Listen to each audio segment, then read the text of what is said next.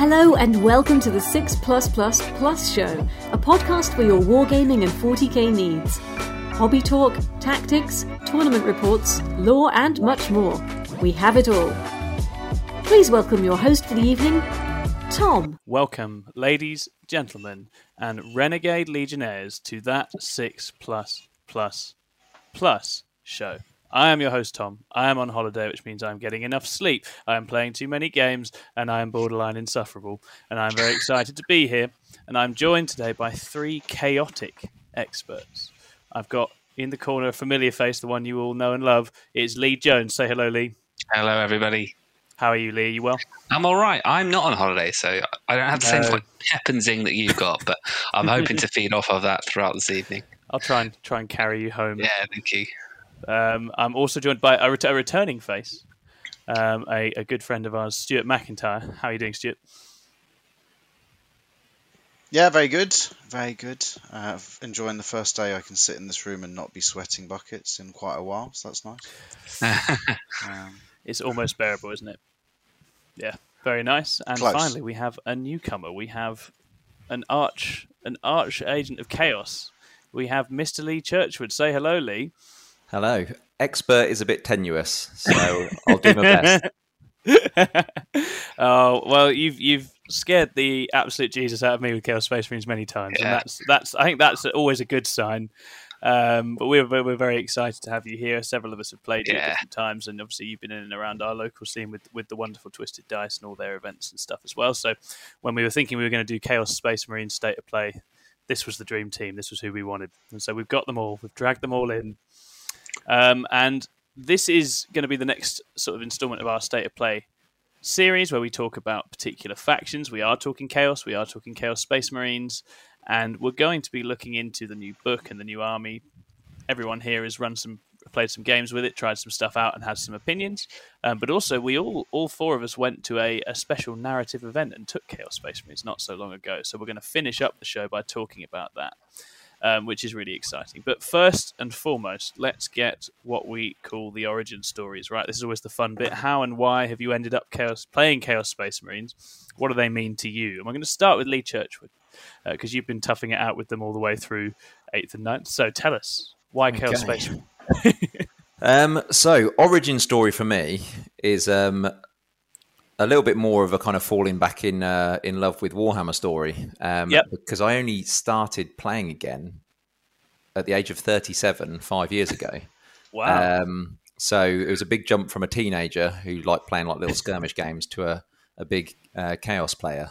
So I'm still only really kind of I think my next tournament will be my 9th tournament, which is pretty crazy to think about. That is crazy. For some reason, I've got this image of you being sort of really long in the tooth at events now.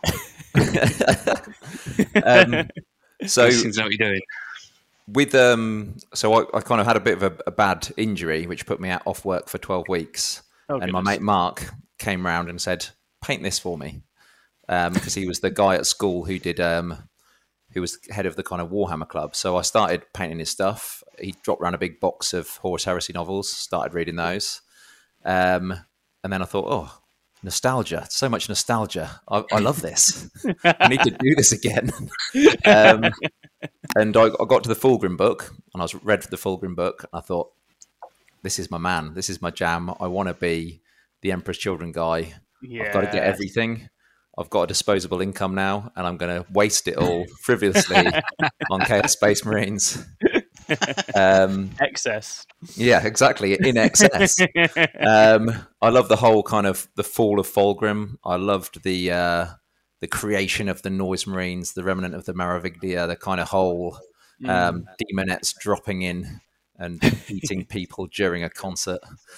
So that was me. So that kind of sold me. And ever since then, it's my only army that I really play. I've gone completely all in for Emperor's Children. And I even kind of got to the stage where I thought, I'll throw myself into the tournament scene. Why not? See if I'm any good at this game. And it turns out that I'm all right. You are all right. I would say you're definitely all right, yeah. So I'm going to keep on plugging away. But yeah, and I love the play style. The play style just completely suits me. Throw a load of stuff at your enemy physically, sometimes a Dreadclaw to the face. But But yeah, it's that 30 Terminators was the old kind of way of playing it, which I did love. All those lightning claws. You're the only one that did. If we all hated it, it was. It's terrifying to play against. Absolutely terrifying to play against. Yeah, very nice. And equally beautiful. And now it's a whole world of new toys and finding out a new play style with the new Emperor's Children. I'm really enjoying it so far.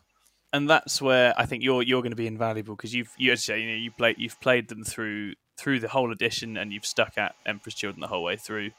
Who are really compelling. I agree. The lore is cool. They shine in the Heresy. You get a real sense of them and their flavour and their character, which is really cool. So we'll come back to you when we start thinking about what's changed since those 30 Terminator days. But Stuart, Chaos Space Marines, you've got quite a lot of them, I understand. What's the story there? One or two. Am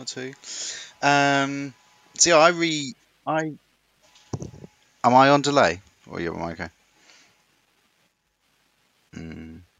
Okay. Can you hear me? Little delayed, I think. Can you hear me? Yeah, I can hear you. Yeah, I think so. Okay, cool. So I too came back into the hobby as an adult after having a few years out. And it was only ever going to be Chaos for me. I'd played Chaos pretty much exclusively throughout Warhammer Fantasy, in a competitive environment in my late teens, early 20s. So when I came back into it, those were some models that I owned already, was some Chaos Space Marine models, and without really much thought, kind of just got the red and gold paint out again, because that was all I knew, and it's still the running gag that it was all I ever knew how to paint was red and gold. So it was World Eaters to start off with, and then that developed into the Red Corsairs, and then I dived really heavily into Huron and his lore, which I just love the whole. Eye of Terror, reaving space pirate stuff. It's just cool. It's just ultimately the coolest thing. You've got to be quite a bad man if Abaddon the Spoiler gifts you a Blackstone Fortress. You're clearly doing something right in Chaos's mind. So, he's pretty cool.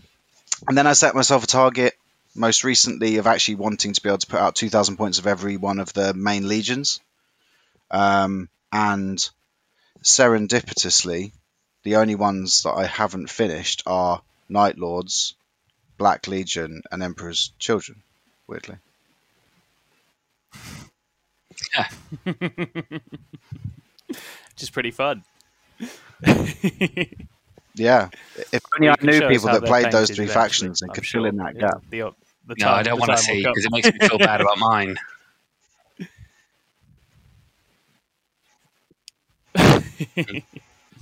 Well, one of those is certainly Lee, whose Black Legion I've encountered a couple of times. So Lee, where does CSM fit into the story for you? When did they come along? They were, so I started, I think I've covered Origin Story before actually. So I started with Tau, realised I didn't enjoy playing one phase. I think they're probably a little more interesting now with all the movement stuff they can do, but scrapping that, moved to Thousand Suns, which I love and I would still consider to be my main army, and then it was Chaos Space Marines. Right, okay, so they're after Thousand Suns. They were after Thousand Suns, and they sort of came about as a way to sort of, I mean, it all started really with the Talon of Horus, the book. Yeah. I read that and I hadn't been that interested. I always thought that Chaos Space Marines were a little bit emo, a little bit, try hardish.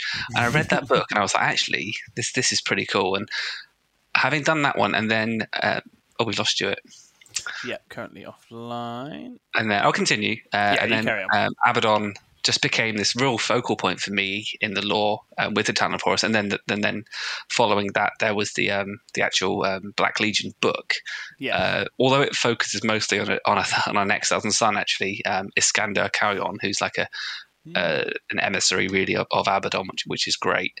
And then game wise, they had this extra punch that my Thousand Suns didn't have. So they weren't as good in the psychic phase, but they had reach and they had close combat that I didn't have before. So it was just a really kind of, I wanted to stay in chaos, but I didn't know sort of how to do that. And having access to silly things like I was always really jealous of Space Marine players who could use Devastator squads.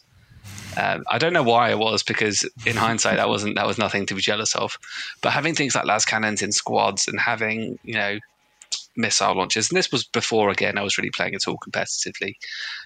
It was just that little bit of difference combined with the fact that you had all these sort of outcasts that have sort of come together as brothers in arms as a legion under Abaddon, who I just felt like that unification of all the gods was quite interesting to me. Sort of not bending to the will of any of them, so that really strong will, but at the same time, when I first started to get into it was still the old model, so it wasn't quite as the allure wasn't quite there. But I actually got into it sort of when the Shadow Spear box came out. That was sort of I went into it, and it was only very shortly after that I think that Abaddon came out, and haven't looked back since really. Nice. Yeah, that for me was the first time I ever experienced Chaos Space Marines, and it was just after Shadow Spear. And I remember I played Grant. If you're listening, Grant, hello. And I got Obliterators shooting my stuff up, and I got Abaddon smashing my stuff up. And they just have a very, you remember that style, don't you? After you've experienced one, where they just come in, they take over the whole middle, and then they smack you really hard until you either get rid of them or you're dead.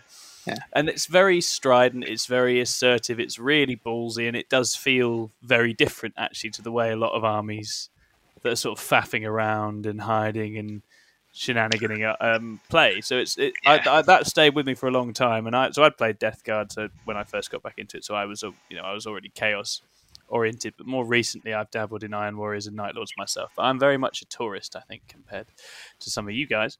But I think the relationship between like books and lore and the Chaos Space Marine Legions for people is pretty strong. I think that's one of the nice things about it. They're one of those armies where there's a whole wealth of stuff that you can go and really immerse yourself in when you're playing, when you're thinking about your army, when you're painting and hobbying. And I think for me that's the big appeal of the CSM Legions, getting to do your own thing and design your own characters and sort of link up into this wider lore. One of the things I struggle with some armies is lore irrelevance. Yes.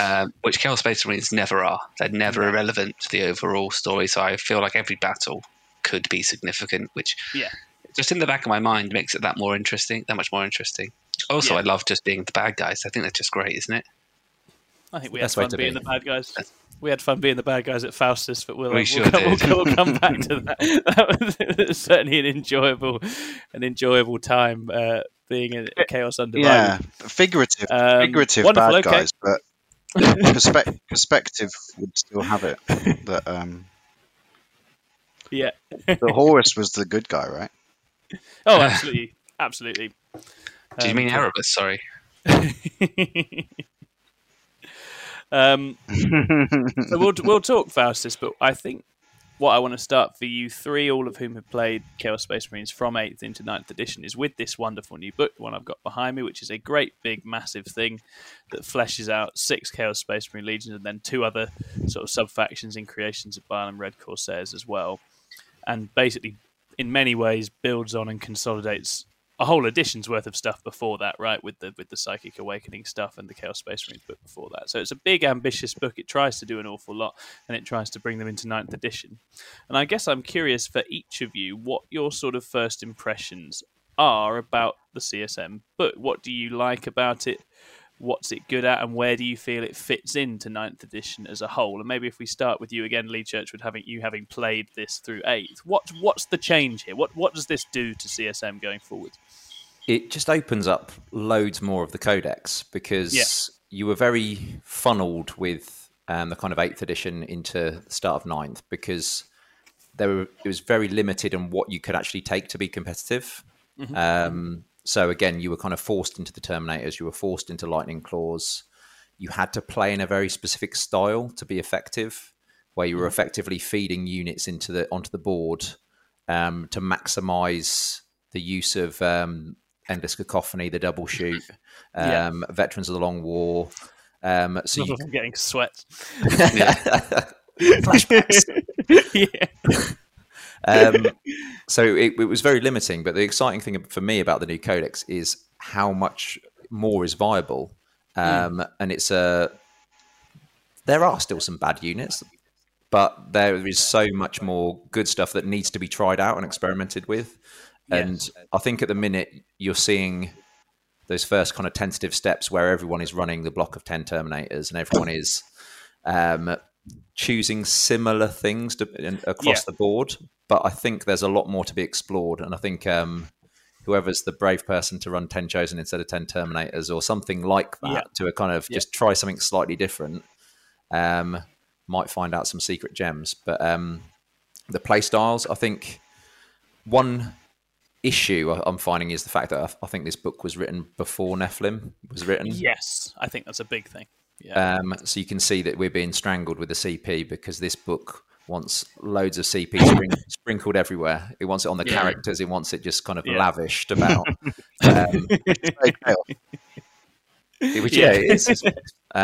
So it's kind of a little bit of a struggle, and I think the other thing is the power of the secondary in Nephilim. We've got bad secondaries, apart from a couple. There's a couple. For example, I was playing Creations of Baal last night, and Specimens for the Spider. I think you should be aiming for a 15 on that, but I don't think there's much else to be complementing Emperor's Children with. They've got nothing. So it's difficult. We're in a difficult spot, but the book is really good and really strong. The data sheets are strong, and I think it's a good place to be. Yeah. No, I think I completely agree with that on the Nephilim spending, because having obviously I've played Drukhari earlier in the edition. It's got that same feel of just if you could just cook up so many different awful characters for days, right? There's just so many different things, relic, weapon, mark combinations, and obviously in Nephilim you're never going to get to bring all of those to the party at once, which is a bit of a shame. But an extraordinary book in terms of building different tools and building different units. That's really cool. How about yourself, Stuart? How do you feel the book has sort of changed things for CSM? I think one of the things that has always been a stereotype of 9th edition to me is how well can your army play MSU? If your army can do MSU, then you can be in the middle somewhere, and then if you happen to be efficient and MSU, then great. And then there's been a few exceptions. AdMech in their pomp were probably an exception of no, max units are the way to go, but that's because they acted totally different to anything else on the board. So one of the fun things about this book is that actually it rewards you exponentially for max unit size and kitting everything out to the teeth as well, and really making the most of each and every unit, rather than having these little sprinklings of ineffective things that are just going to go out and score you points, which I think feels more fun to play, but it will burn bright, and into the wrong matchup, it will be devastatingly horrible to watch your whole army die. But in reverse, you'll have some absolutely glorious days where you turn someone over just through sheer weight of that one massive unit smashing into the front of them, which does feel kind of right. I guess my fear for the casual player in that regard is that you lose. You're either winning big or losing big, right? That's how I feel the book feels to me. It feels like it's got big wins under its belt, and it's got some horrible losses. So that'd be my gut. No, I think that's a very accurate assessment. I think from what Lee is saying as well, the secondary game compounds that, right? Because you have to go and win big. You have to go and put a chokehold on and shut the opponent down to win the game, because there's plenty of armies out there that if you just sit off and they sit off, they'll get a higher score than you. So that's not an option. So that means that the Chaos Space Marines are going in and they're going 100%. Big. And so it's funny because they definitely already played that way. And Lee certainly, when I played him during Ninth, played that way. And I'm going to come and shut you down. That's how I'm going to win the game, by making sure you don't do the things you're trying to do, which does feel right. But as you say, does make it a bit different. And it is, the MSU thing was fascinating, because when we were all first writing lists in preparation for this event, the lists looked very weird. They all looked very odd. They just didn't look like there was very much stuff there, and it was really hard to gauge without seeing it on the table what was going to happen. It didn't feel like a lot of stuff. Obviously, when we actually got into it and got stuff down, pleasantly surprised with how things go, and you start realizing these units can really hold their own in a range of different ways. But they looked so alien, didn't they, in terms of how much stuff you were actually putting on the table. And that, as you say, is because it's just totally alien in that it throws out the MSU playbook to a large extent and says, actually, you're gonna want to just dominate. It's not 7th edition by any means. Particular units, and that'll be, and pivot around that.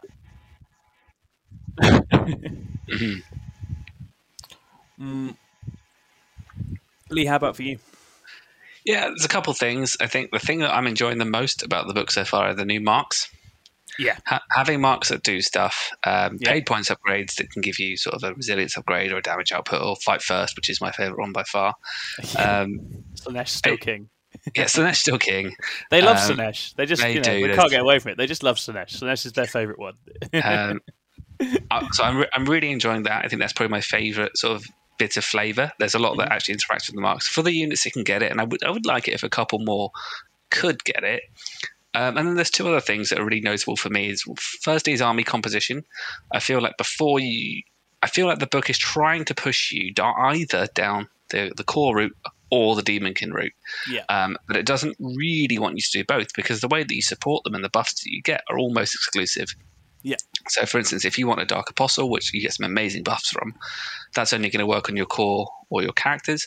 And if you want a Master of Possession, weirdly, some of his powers do affect core and characters, but most of them are Demonkin focused, and a lot of the relics are Demonkin focused. So it's kind of hard to know what they want you to do. Probably they don't want you to lean too much on one than the other, because they're incredibly strong.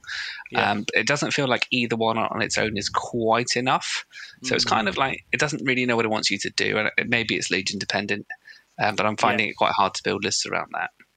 Yeah, it's a big spot, and I think it's one of the things that is perhaps key to its strength is that, as you said, there's a real partition between core and Demonkin that's quite firm.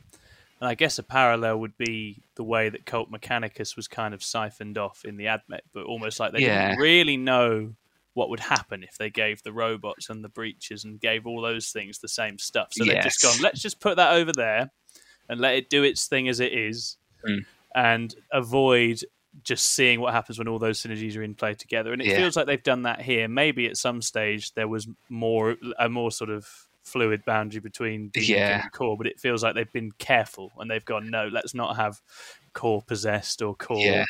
I think they've probably learned the lesson from the 8th edition book with all the overlapping between Codex Demons and Codex Space Marines. Exactly, because that's the thing. We're still waiting to see how the Demons book interacts with it, and it doesn't take a genius to imagine that Demonkin and Demons are probably going to have a lot going on anyway, right? There's already going to be some cool shit going on there. But it does at the moment, as you say, feel a bit like I've struggled to write Night Lords where I've felt like I've really teched into the core side enough. Yeah, to justify. That's why I am actually taking to my next event the 10 Chosen and the 10 Terminators. 10 Chosen are pretty sexy. Yeah, 10 Terminators, 10 Possessed, 10 Chosen. And you get the 2 extra Power Fists. And I get the 2 Power Fists, which I'm very excited about. The other thing I just want to talk about that I think has changed a lot is, we kind of alluded to it in Lee's section, but it was the pacing of the army. Yeah. Before, I felt like you could, the way that you interacted with the secondaries and everything else, you didn't have to launch everything right away. And I start to feel like now you can run out of time if you're not careful. And you're not you're quite resilient with some units, but you're not that resilient. You don't have that many, so you kind of have to strike first. I can't imagine a world where you're playing into new Necrons or Sisters where you can afford to let them score points, just rack up points. You have to just kind of whatever happens, just get in there, which is a really different way. But maybe that's more to do with the what's good at the moment versus what's the Chaos Space Marine book is good at. But yeah, I think it's a challenge I think we're all adjusting to. Yeah, definitely. And what would you say? I mean, open this up to each of you. But what does the book do well? What's its meta role? Where are Chaos Space Marines landing amongst these other different factions? What is it that they are setting out to do? When I'm designing lists, I'm there to bully people. Bully is right. I'm like, here's this 30 wound, because all those blobs I've just mentioned are all 30 wounds. Yeah. All armor contempt, all buffed as much as I can possibly get. And it's a case of, can you chew through all this? And if you don't, I'm going to punch your face off. Yeah. And you're kind of doing that 2 or 3 times. Ideally more, because by the time you layer all those buffs on, some of these units are incredibly resilient. Mm-hmm. But you can kind of only do it one at a time. Yeah. So it's kind of go to the middle, fight something, try and stay alive, and do it again. So yeah, I would definitely say they're in the bully category now. Close combat bully as well. Is that a fair assessment? Is that the role? I think you're pretty much right there. It's kind of depending on who you're going to be. So if Emperor's Children, I think, are a slightly different kettle of fish because they're almost your anti-close melee army. So they're the death of all melee army, right? Yeah. I just look at what that can do and I just go, I die. I go in and I die. So basically, you're trying to hide your characters in big blobs to then peekaboo out the gaps, make everybody fight first, and have a horrible time while you pick up their whole army in their own fight phase. Yes. And again, it seems to be the way to play it. Abaddon seems to be, for me, good in every list. In every legion as well. And I think that's an interesting thing to think about as well. Is are there lists? You can build lists without him, but are they as good in the Nephilim CP era, where for him you can have him in your list for 300 points, and you don't have to spend CP to actually do that? And I think that's a massive boost when you're going to have to spend 2 CP on a Demon Prince or 2 CP on a Lord, Disco Lord. But I'm getting off topic. No, I think that's totally right. Though, and the Abaddon element is actually a really interesting part of the discussion because he's been very popular right out the gate. You know, you're talking about Terminators; they're very popular. Possessed, very popular. Chosen, popular. But Abaddon is very much out and about. God, I can see why. And he lends himself to that bullying style. I mean, I think the thing with Abaddon, certainly thinking about playing into it as someone who's obviously playing against them at least as much as I'm running them, is he just adds a puzzle of his own into the mix. You've just got this little time bomb that requires very specific treatment and will otherwise just wander around wrecking whatever he wants to wreck. And you're already trying to deal with a ton of other stuff at once. So it just feels like a win-win to have that puzzle on top of all the other problems that the book is trying to create. Yeah. So as you say, he makes lists better because he's just trying to sort him out is a whole mini game in itself. That if you've got 1,700 points of CSM bearing down on you, you don't always have the resources, time, and thoughts to pull off amongst other things. In some games as well, he's so nigh on unkillable. If an army only has one phase, some armies they just can't do it. A lot of armies they need 3 or 4 things to go right all at once, and trying to pull that off means opening up a load of other risks, taking risks using your resources just to do that. Yeah, so it's spooky. I think it's hard to design a list that you think Abaddon wouldn't make this better. Yeah. Whether or not it will stay that way, I don't know. But I'd say make hay while the sun shines. No, definitely. And there's a couple. We've discussed word bearers. Yes. Yeah. So, what do you think of word bearers? Where do they fit into this? Yeah, I think they, for me, word bearers are I'd probably say the only legion in this book that you feel like you're sacrificing too much to take Abaddon, and you'd almost be better off just playing one of the other legions if you want to take Abaddon. You don't gain as much of the benefit that the word bearer chassis gives you, which is some of those incredible relic options. When you start building all of that, snowballing all of those things that the Wordbearer pack has, it can just seem really scary. But I don't know whether, harking back to what we said at the beginning, the 12 CP to 6 CP shift kind of makes them less viable now.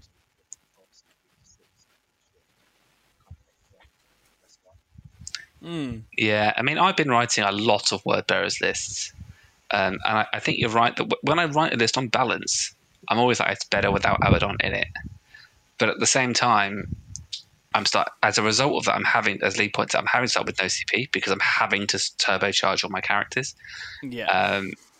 I think that a lot of the stratagems and everything in Wordbearers are very good.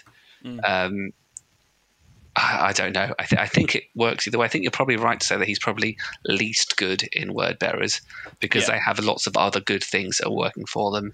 Obviously, he's amazing in Black Legion, giving sort of the full rerolls. Yeah. But ultimately, he can just give that to himself anyway, and that's always incredible. So yeah, the list that I've got designed at the moment doesn't have him in for my Wordbearers. We'll see after this conversation if I need to change my mind. I think. Interestingly enough, for the Creations of Bile, there is a drawback for him because if you're doing the specimens for the spider secondary, he can actually hamper you because if he kills stuff, you don't get the points. He's wrecking too much stuff for you to get the points on the secondary. And if you're playing against a canny opponent, he will throw things into Abaddon, so he kills them not to kill him, is stop he? you. Yeah, to stop you getting those points. I'll note that down somewhere. Yeah. That's going to be very important. No, yeah, I can see because where there's actually a genuinely good secondary, and again, Wordbearers have that same thing. There's a secondary that's actually probably viable there. That makes a slight difference to the game plan and where you want to put your points as well. I mean, that opens up the conversation because I think if we think about which legions, where the different legions sit, I'd be interested to get your different thoughts on that. So we're not going to rank them. We're not Art of War. We're not going to put a little graphic up and tell you which one you should go and play. But I'm curious where you see the different ones fit because as Lee C has said, Emperor's Children are just the anti-fight, right? They're just come on in, bring your melee toys, and we will embarrass you. That's what they do. They've got more play around in combat than most armies I've seen in terms of shutting down what the opponent wants to do and turning their fight phase into your fight phase. And they can do everything. They can fight on death. They can advance and charge. They can fight last, fight first. It's just a perfect storm. Yeah, it's absolutely brutal. They've got and fight last that you can just project wherever you need it as well, which is quite unusual to have that one that you can just beam down like that, right? You know, a lot of armies have one or two somewhere, but that's super good. And of course, they're super good at shooting, and they make all the special weapons better too because they don't have the problem of hitting with hammers or fists or heavy guns, assault guns. So they're just all round very, very good at putting down the hurt, the Emperor's Children. And obviously Noise Marines work super well for them as well. But I mean, Lee, you've been writing Wordbearers lists. What do Wordbearers bring to the party? What's the appeal there? So I think there's a couple of things. If you think just the Legion trait is very, very good, so you're rerolling all of your hits in combat, particularly from turn 3 when you are fishing for 6s to hit, that becomes especially good because you can just reroll all of your hits if you want to. And then you've got the sort of 5-up shrug against mortal wounds, which is helpful, don't get me wrong, it is good. On top of that, they got some really quite incredible relics. And I'm finding myself spending all of my CP pre-game every time. So things like my favorite one of all is the Baleful Icon. So that's a relic that gives you a 6-inch for core infantry and characters. No rerolls in combat with hit, wound, or damage. So absolutely shutting that down straight away. Terrifying. The Apostles are great because you can get them so they're doing 2 prayers, so you can advance and charge and have trans hit, which is incredible. They've got some really nice stratagems through all their wounds, so if you're chucking a 10-man squad to Possessed into a knight, you're probably be popping that, you're going to take them down. Some wounds on everything. You can make your Possessed +1 strength, +1 AP, so they're AP 3, which is fantastic. And last but not least, one of my favourite stratagems, the Hexagrammic Ward. You can use twice per game, and it just turns the damage to 0. Yeah, so Volcano Cannon doing 0 damage twice a game is game breaking. At the right moment, it can. It's the difference between keeping alive and not. So yeah, I really like them. And as you say, their secondary is pretty good. Yeah. It's just to sort of control the mid-board secondary, which you want to do anyway. And if anybody wants to come and tango with you to try and take you off of it, then they're more than welcome. Yeah, and they with those tools, they're set up really well to do that kind of big castle of death thing, right? They're very much going to have a ball of castle death. that nothing dare go into, else it's going to lose and get pounded. And being able to cast Death Hex when you fail. Still get Death Hex. Yeah, you still have the... That's not a bad thing with the old... And they make it undeniable. Yeah. And it's quite good because it's a Watchdog 8, so it's quite hard to cast. So you're kind of looking to fail it. You want to fail it and then just put it on whenever, right? That's quite a scary thing to have in the lock as well. And I don't think Word Bearers have taken anything out yet. I think they were the one everyone was making a lot of noise about when the book first came. Yeah. I was talking with Stuart about this the other day. We're still waiting to see if they actually go all the way through. The one that I'm seeing in events still is Creations of Bile. Yes, I was going to say, and that's another anti-melee army, really, right? Yeah, in a different way. But it's just as Stuart was talking about MSU. I think one of the other things this book said is our trading's over now. We're done with that. You know, you can come in here, but we're going to soak you up and kill you, and then we're going to kill some more of your stuff. That's what we're doing. We're not obligingly getting picked up by little units. You're going to need more than that. And Creations of Bile sum that up very much with the fight on death, which is obviously just absolutely insufferable on units of that size and strength. Super good.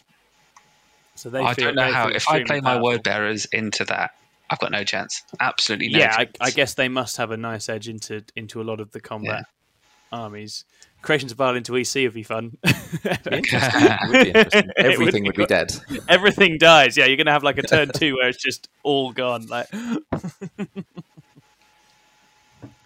then Stuart, obviously, I'm looking a little bit ahead here, but you've played some games with Red Corsairs. Where do Red Corsairs fit into this picture?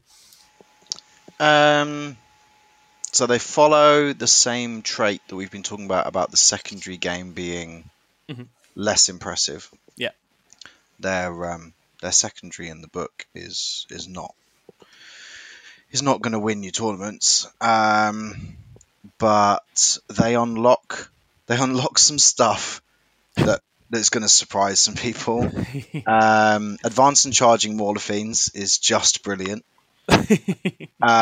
Conceptually, whether it's actually like competitively good is neither here nor there. It's just a wonderful way to get those demon engines onto the field with some effectiveness. You used to have to use the Soul Pack from the previous 8th edition book to have even a semblance of what that did, where you could allow one model to advance and charge for a CP. For a CP as well, yeah. And now they all can, which is brilliant. And that's then doubled down on by Venom Crawlers becoming fast attack. So now you can have 3 Mauler Fiends and 3 Venom Crawlers and potentially 3, I don't know, whatever you want, 3 Hellbrutes, if you want to go really mental. All in the same army, just throwing themselves across the board. And if we want to be talking about what's going to win the next 3 Super Mages, it's not going to be that. But it just gives all these people that have got these vast Chaos collections and have got a bit of everything. I think Red Corsairs is wonderful for simplifying the book, actually, for you a little bit, and just getting back to some ABCs. Yeah. But the standout in them for me has been the bikes. Yes. And I still think that they have some serious unlocked potential throughout the whole book, in my opinion. Agreed. And yeah, they've been my MVP unit in every game I've played with the Red Corsairs. A big blob 9 with the rune is quite an undertaking for someone. Once you give them Mark of Sinesh and a 5-up Feel No Pain and potentially trans hit, it's all quite fun. I think I've managed to get the wombo combo off once, where I can get them, trans hit, or -1 to hit, depending if they advanced or not, or whether they were near the thing, near the Dark Apostle. Red Corsairs have a strat that if you're stood on an objective, if you get shot by damage 1 weapons, you get +1 to your save. So it like you can, and they've got effectively both a fire and fade access, and they also have a full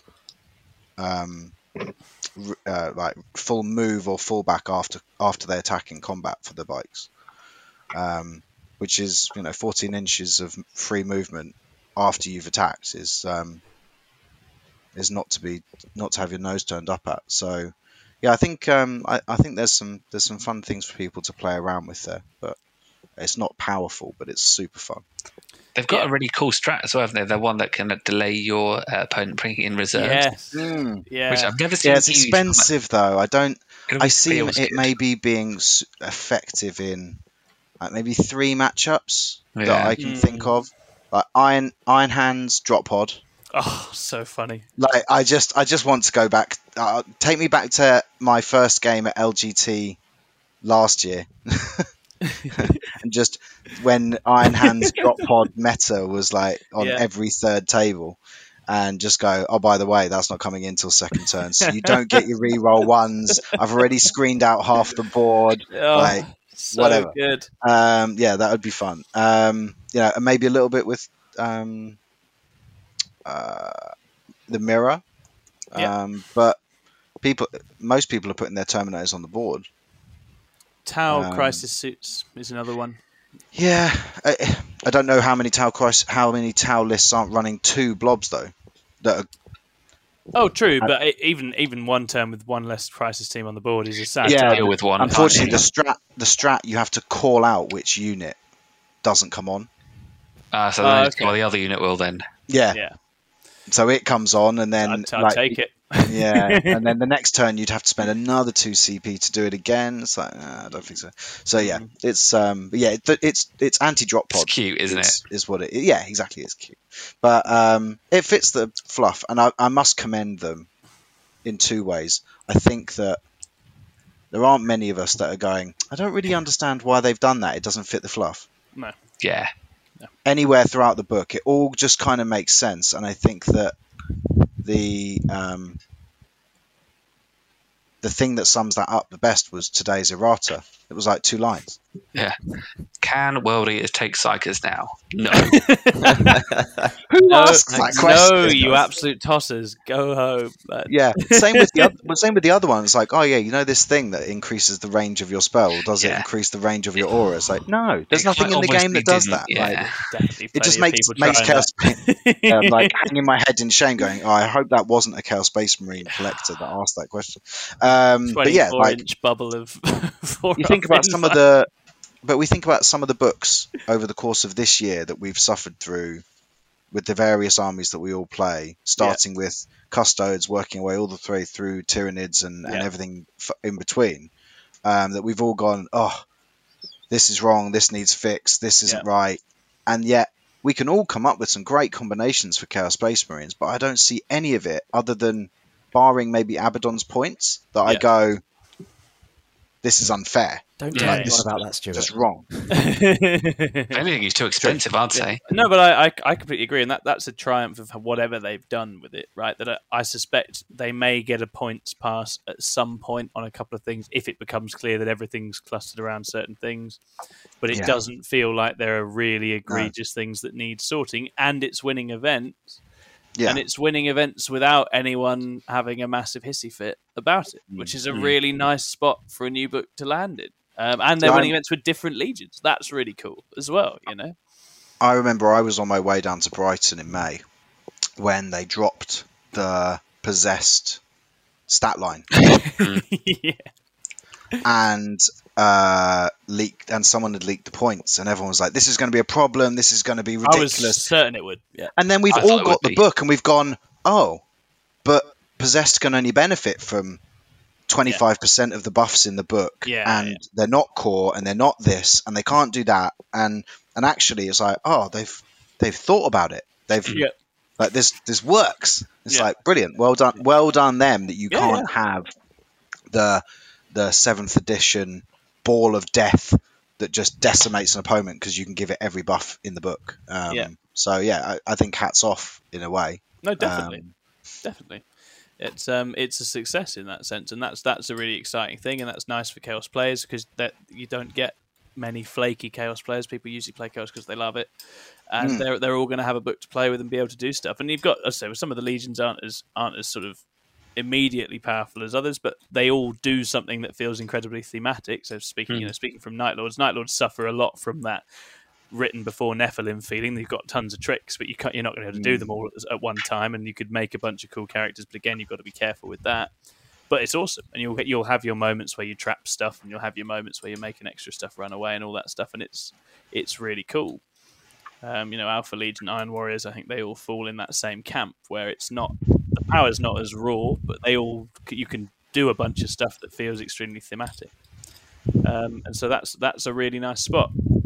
Where do we feel the shooting has landed? Because that's something Lee and I discussed. It doesn't feel like there's much by way of shooting in the book. Just not really happened, has it? I think you've got Lascan and Havocs. They seem to be doing the rounds. Yeah, because with Abaddon only though.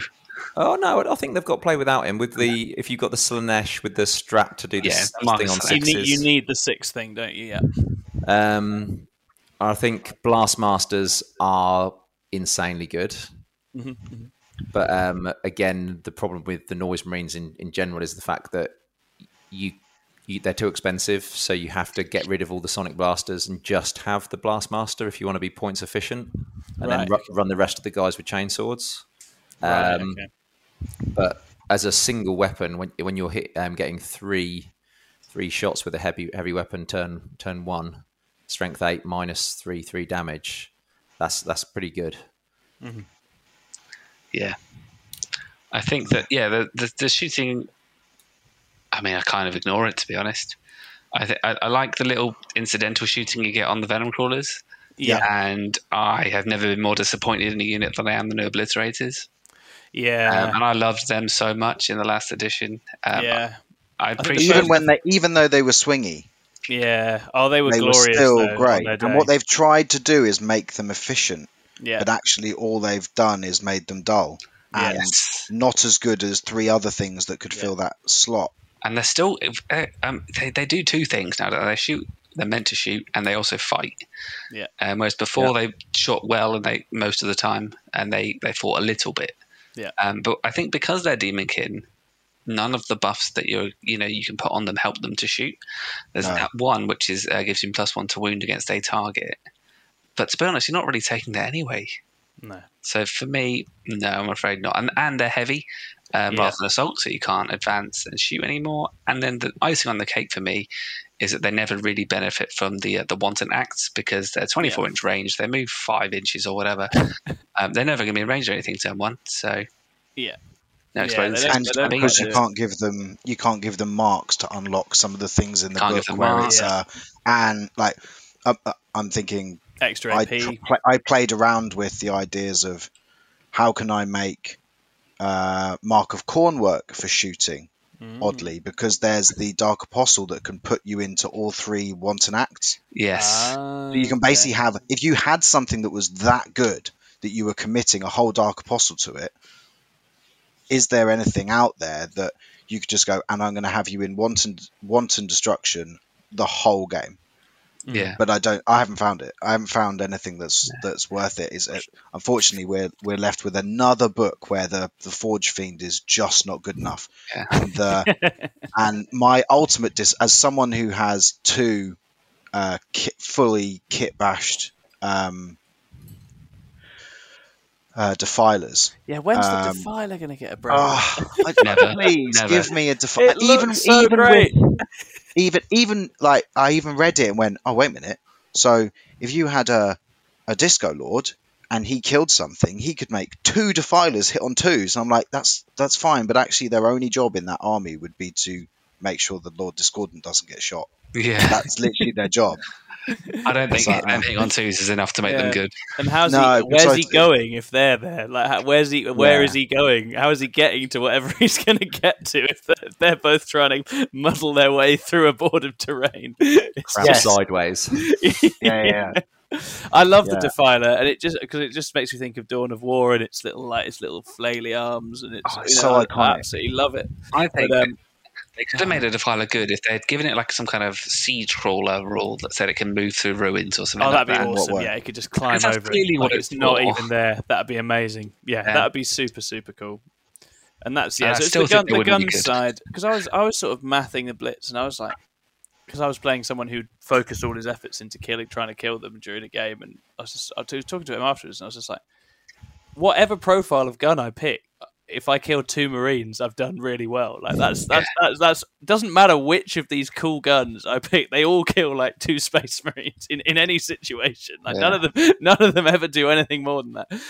And the shooting is very pre-Armor of Contempt, just as the book is pre-Nephilim, right? You can really feel that gap in time where just the AP it does have just doesn't cut it into so many things, because it's AP1, AP2 that is functionally irrelevant a lot of the time. What I do like about the book, actually, is it seems to be built on AP1, irrelevant, and Damage 1, or AP3 and Damage 1. I actually feel now we're to the point where I'd rather have more AP and 1 damage than I would... Oh, agreed. Around. Like 2 damage is so often negated anyway. Yeah, that I'm kind of happy with particularly my cursed weapons. I really like. Cursed weapons are nice. Yeah, cursed weapons really add up. I think on the shooting, to complete the shooting, I think it's probably fair to say that even when Chaos did do shooting in 8th, it was heavily reliant on resin models. Yes. So I think that when we get that errata of how they're going to rejiggle all the keywords within the Forge World Chaos units, we may find a gem gets unlocked. I'm like, I don't know. I haven't looked into it enough, but whether Decimators could be back on the menu. Oh yeah. In a big way for the right list, because the Word Bearer, Disco Lord, Cursed Earth, 3 Decimator, Possessed out in front of it thing was good in 8th. So surely it's got to be for better now. If you can fit it all in for the points. And those flamers are going to be naughty as well, aren't they? Yes. Yeah. I think I've only ever run them with the Soul Burner Petard. The Soul Burner is just such a reliable damage dealer, you know. Less so now, because it used to rely on the fact that a Lord Discordant was giving an aura making them +1. +1 to hit. Whereas now he can only pick one of them, but they're still pretty cool. And with only 6 CP, normally you do what Lee was doing in the early parts of 9th, and you'd bring 1, maybe 2 Contemptors. But the old Volkite. That's 2 CP and 400 points that chosen are better. I've said it before on this podcast, and I'll say it again. The Martial Legacy rule is outdated and needs to go now. That was resolving an issue, an issue that doesn't exist anymore, and it needs to go because it kills those units completely, and they're just not oppressive like they were. Especially when they've just brought out like brand new plastic Contemptor and brand new plastic Leviathan, and everyone's like, "Well, I can't use that." Yeah. This is proof. They say sometimes that the rules team don't match up with the models and the sales team, and actually, for the first time, I kind of believe them. Yeah. No, that's true, and that's So we'll watch with interest, I guess, on the shooting front. And there's definitely incidental shooting that still gets stuff done, and it's just the Armor of Contempt world where it feels like it's a little blunt into quite a lot of situations. Rapier carriers, maybe. Oh, nice. There was a time where I know. I don't know if any of you go to his channel. I'm going to plug another channel. No, I'm not, because I've forgotten the name of it. Yeah, that's bad, isn't it? You'll have to cut this bit. We don't cut. Yeah, it's a chap that does exclusively World Eaters. I do know that channel, the Red Path. That's it, Red Path. I've never watched that. That's amazing. So good. So good. and personification of like passionate Chaos Space Marine player that has been, like Lee has, eking every last inch out of that book, with some really good content, especially some tabletop simulator stuff for kind of theory crafting.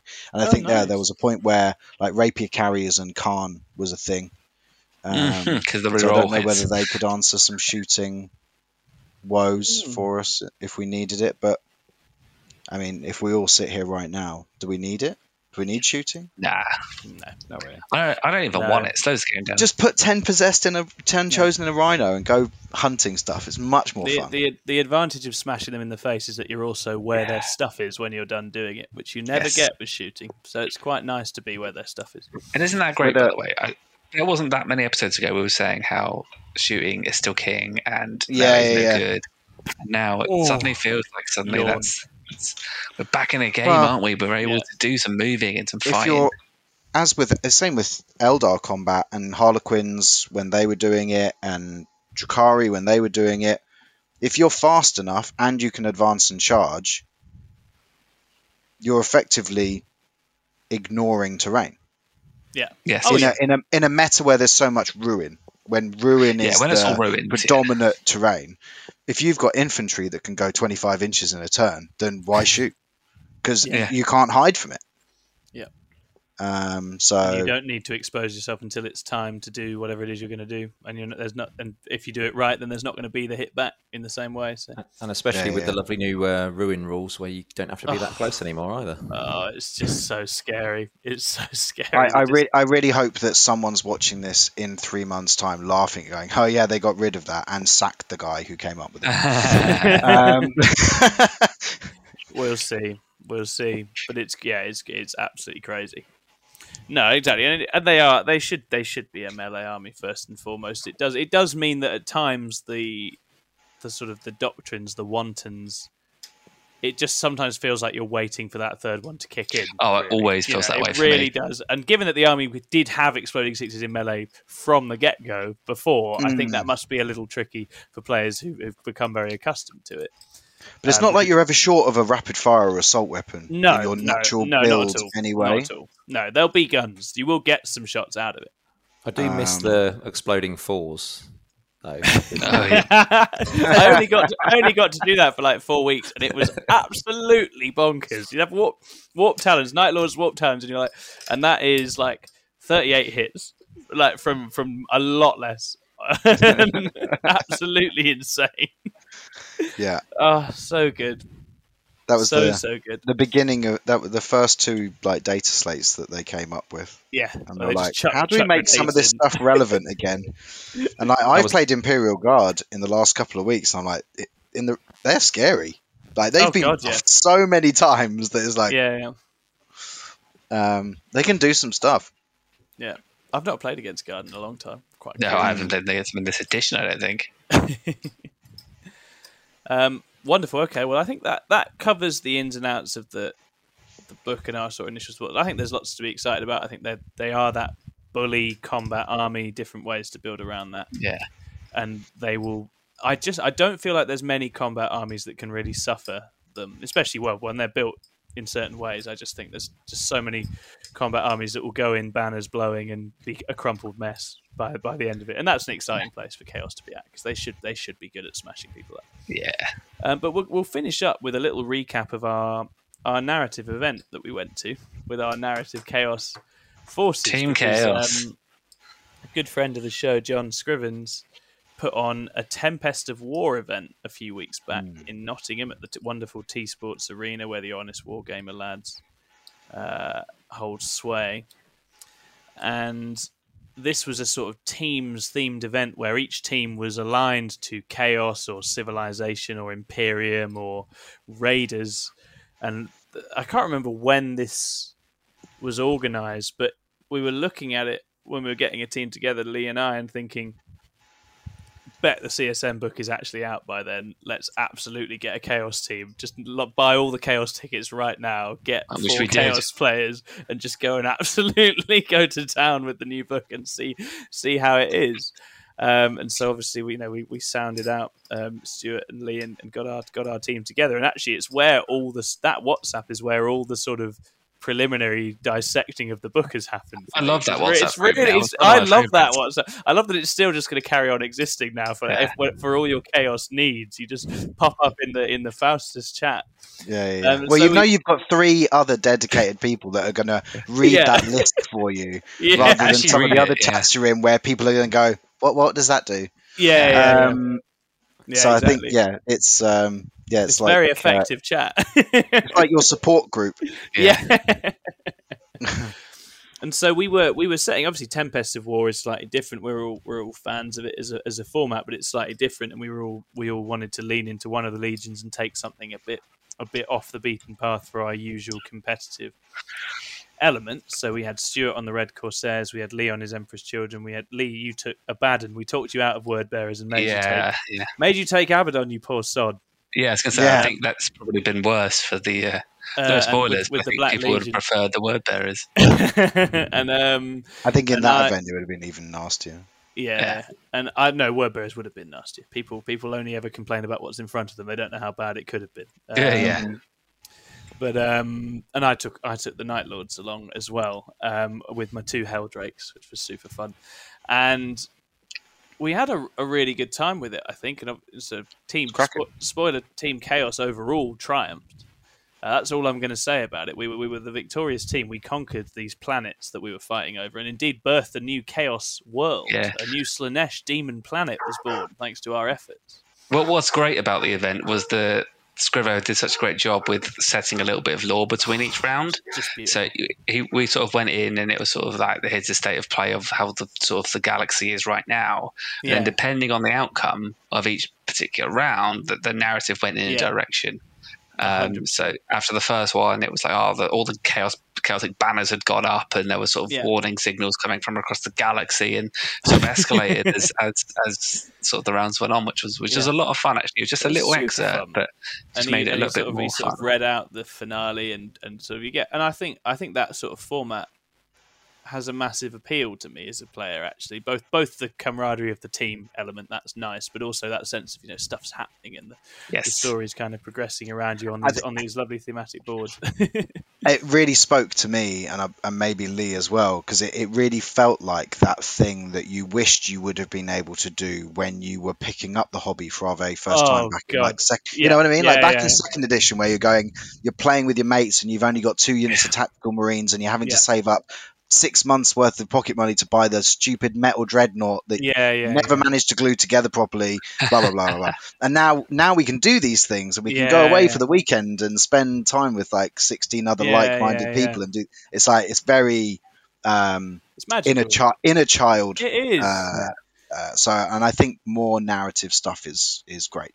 Yeah, and it, as you say, because it feeds that imaginative element so much, doesn't it? And it is. I mean, the social side of it is so important, but this stoked that really well, and we're really excited for the next one. We'll have to have a frank discussion about whether it's fair to take Team Chaos again, or whether we whether we do something else, and then the dream team splits up. But we'll cross that bridge when we come to it. But I'm going to invite you guys just to run through your experience with your particular legion, your army of choice, how you found it, any notable things from the games you want to chat about, and just take a little bit of time to talk about what you learned and what you enjoyed running your particular force at the event. Perhaps if we start with you, Lee Jones, because we're going to struggle to get much further without spoiling things. So let's open up with you, and you can let us know how you got on with your poor second choice. I can't get through I can't open my BCP now because I'm a low life non-subscriber. So I can't remember. What's wrong with you? I can't remember all of my. How do you write lists without seeing what someone else has done? I just figure it out. I just guess. I do remember my first game was Martin Bird, who's a great player, who's running Necrons. As discussed, I was running Black Legion, the bulk of which was Abaddon, a Lord Discordant, some other hitting characters, Master of Executions, some Terminators, 3 Obliterators, which you already know my opinion on, a Venom Crawler, which I loved. Some Legionnaires, some Cultists, and some Warp Talons. That was basically it. I think that Black Legion worked really nicely, actually. Yeah, it was just a bit of everything, which was absolutely the target for this event. Was let's not min-max everything. Let's take some good bits. Let's try out the book. and let's just have some fun with what feels like what you should see on the table, which is what I tried to do. So Tempest of War, I think that actually pokes over the cracks a little bit of the Chaos Space Marines. Turns out it really does. I don't think this was something we'd even considered before we got to the event. We were like, oh my god, this covers a multitude of sins. There's no secondaries to worry about. So the things you're trying to do, even the ones that have actions, are actually a little bit more open. Yeah, you don't necessarily have to use an infantry unit, for instance, for a lot of them. I was using a Rhino for like teleport homers or something like that. And then I guess the other thing that's really relevant actually is to say that we were using Nachmund CP. So we actually were starting games with CP rather than Nephilim CP. So technically you're using Tempest CP. It's Tempest CP, yeah. So I had spent sort of loads in front of the game. So I was starting with 6, I think. But that felt like a load. I think I spent 7. I wanted to spend 7. I had basically nothing when I started, which was fine. Martin first with his Necrons. That was a really funny game actually because he had Nightbringer, which I was scared of because he could one-shot Abaddon. Yeah. And I had the Master of Executions with the Nurgle demon weapon that could one-shot the that's so good. The Nightbringer. So there's a real standoff there. And what this actually for me highlighted one of the problems with Necrons. You hear about them now as this big scary thing, but they're still as an army not very scary. But what they are very good at is outscoring you. Yeah. They still bounce off of you and you still get through them. But they'll just outscore you in a normal game of sort of match play. Nephilim style, but in this it was fine, it was a great game. I can't remember how I think it was sort of 10-15 points to me, but no, it was really good. I won't go through all of my games. You are kindly. It was 85-40. Oh, was it? Okay, wow. Sure. Who do I have next? In your second game, Lee, you can track his movements. You played. Lee Jones played Aaron Wilson. So I played Aaron. Yes. Aaron is a great guy. He was great. He was running John Scrivens' Orcs. Yes. He's never ran Orcs before, really. And good on Aaron because Aaron plays Tau, but was like, "No, I want to take something a bit silly, and I'll dig the Orcs out and have a go at them, having never played them." So props to Aaron because that's a really fun decision to have made. Yeah. His list was quite fun. It had lots of the Death Copters, which I'm always terrified about. Turns out, whoever was saying earlier about Chaos Space Marines now being able to survive a punch and fight back was absolutely right because they just bounce off of most things. That's the gimmick. That is the gimmick. And I actually really thought for a while I was going to lose that game. And then all of a sudden he had nothing left and Abaddon was running around tearing things apart, which is basically how he performed the entire weekend. I don't think he went into anything and didn't kill it. The mortal wounds in particular, when you're re-rolling your wounds and you're fishing for those 6s, I was doing something like 5d3 mortal wounds a time. Yeah. Plus all those sort of -3 damage 3 actual wounds as well on top. So it's disgusting. So yeah, that one again was another win.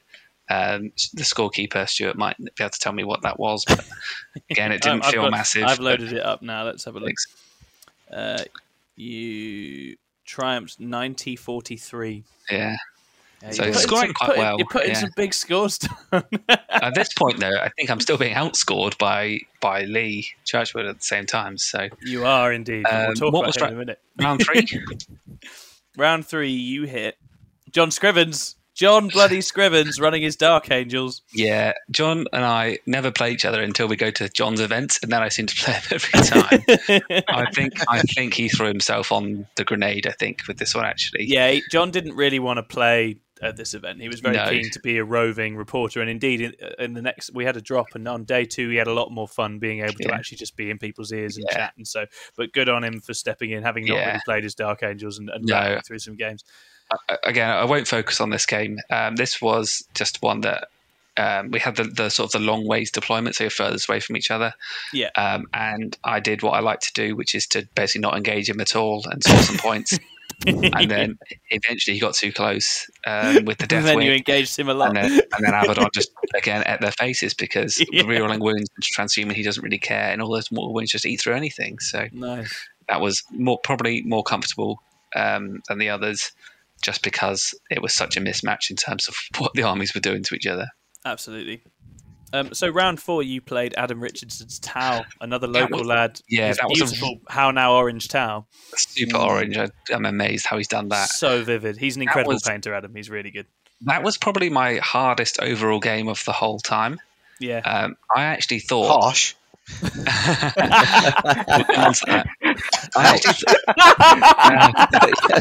No, guys, we're only on round 4. Anything could happen. We don't know what's happening. That was because I thought it would be easier. I thought Tau aren't going to do anything to me.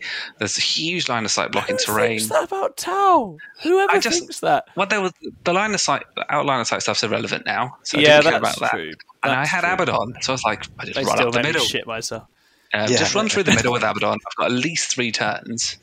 Because I was healing him with Back to Flesh. Okay. I'm just going to just bulldoze my way through the army. It won't matter, and I'll get to whatever, and I'll kill it, and then it'll be fine.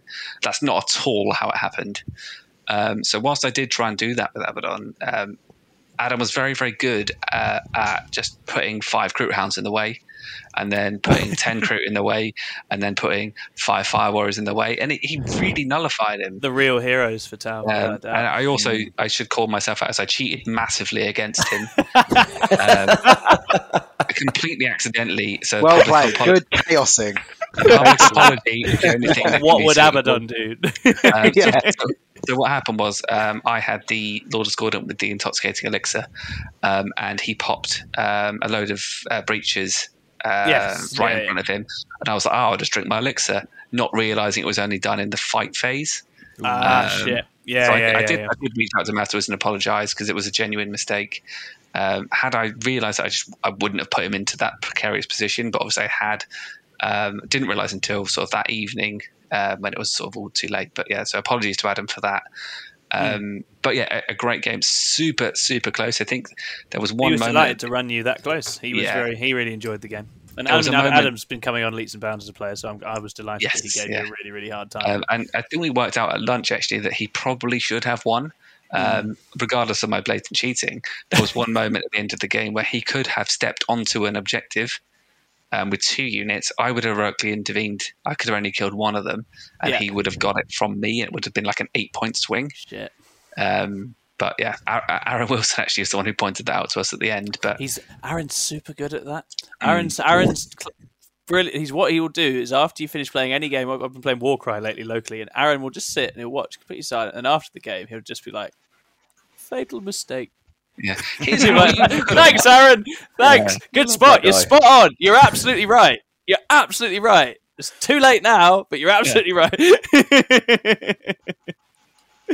Very nice. And then what happened to you round 5, Lee? Because you've won all 4 of your games, which must in tournament standings mean that something important is happening at this stage. Yeah, well, I'm looking around. I'm thinking, oh, God, I know. I'm looking at Team Chaos, I think, and I'm looking at all of you. I think at this point, Tom, I think that I've fallen down by this point. Down. Stuart and Lee are both very much in the game at this point. Yeah. I look at the points and I think, oh, God, it can only go one way. It's going to be me and Lee again. And it'll be the 3rd time at events we played each other. Yeah. And I kind of It's always a nice, easy game against Lee, though, isn't it? He's, it's gentle. I'm going to end a day on because he doesn't do it gently. Particularly the old list was.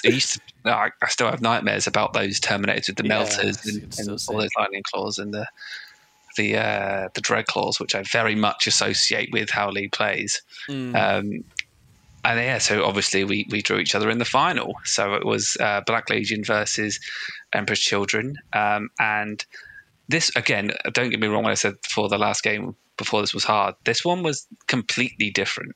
So this is a game that I didn't really do very much in. Didn't really kill anything. Didn't really play it tactically, savvily. What I did do very well was draw better cards than Lee did. Excellent work. Is it fair to say that the Tempest cards do have an impact on Tempest matches? Yes. I think we looked at it, and at sort of turn 1, I scored 12 points. Or sort of 15 points maybe. Yeah. And these were enough. Yeah. And then I won by 5.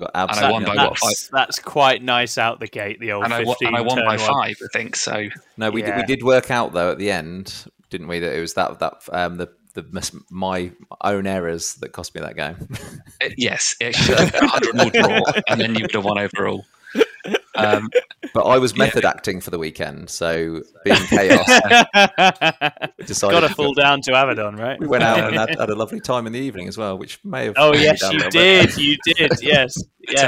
Turned up in the morning to see Lee and Stuart. Lee had about 4 different drinks with him because he was so dehydrated. Like 2 smoothies, a Costa, and a bottle of water.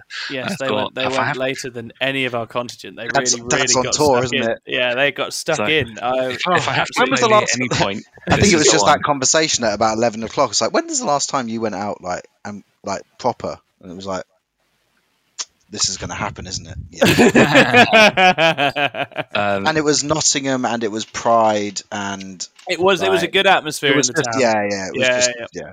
So you couldn't have picked it. You couldn't. No, but 95 to 100. It was a super tight game. And not as hard as his Tau game, but still, I was sweating the whole way through. The cards were kind to me there.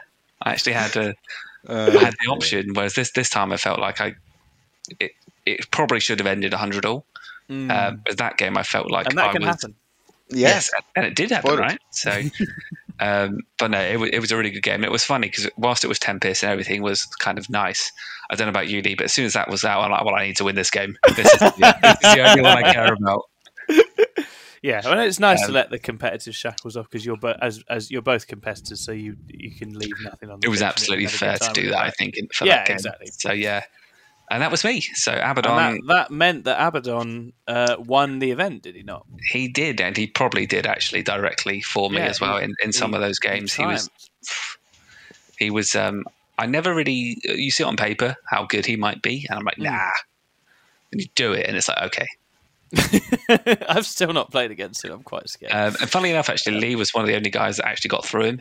I think Emperor's Children do have surprise me because they do have answers for it. They can do the thing. You've got to be able to do the thing, and if you can do the thing, they can do all the things. You can that Fatal Sonacy right off. Hurts quite a lot. I think about it so much more than I should be thinking about it now. Yeah. But he was probably one of the reasons where because I had to kind of deal with him. And I had to put a lot into that. I had to do the Fatal Sonacy thing for the Mortal Wounds in the movement phase. I had to do the Psychic. I had to move people over to charge him. And it kind of drew a lot away from my attention, my short attention span. Focused on Abaddon.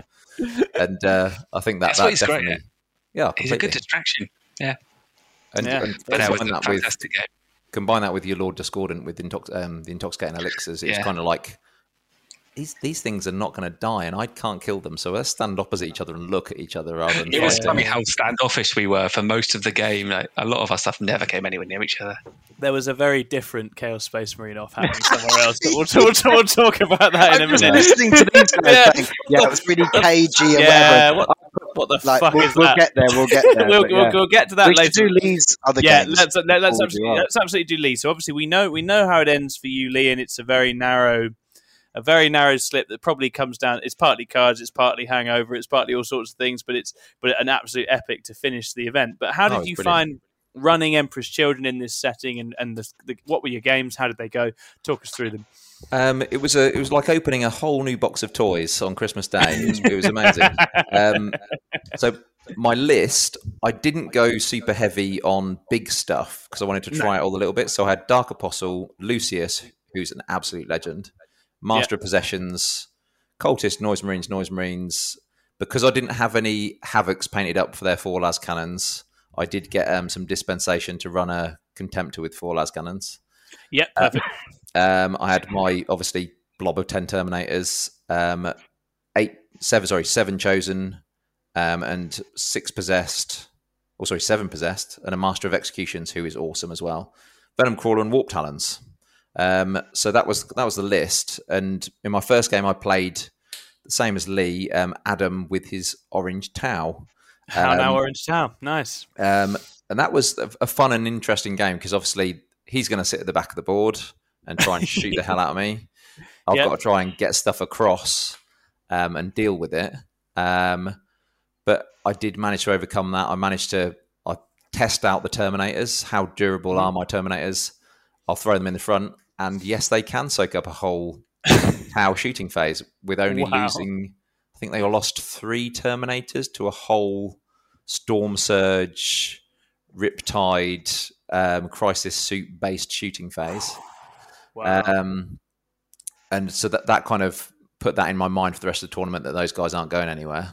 And then I managed to bad touch Crisis Suits and the Storm Surge with some Warp Talons who just flew across the board and got in there. And that was pretty much his downfall when I started getting into the back stuff and killed off all the little things that could go and do his secondary kind of mission Tempest stuff. That's when it all breaks down for Tau, isn't it? When they'll get something in the wheels.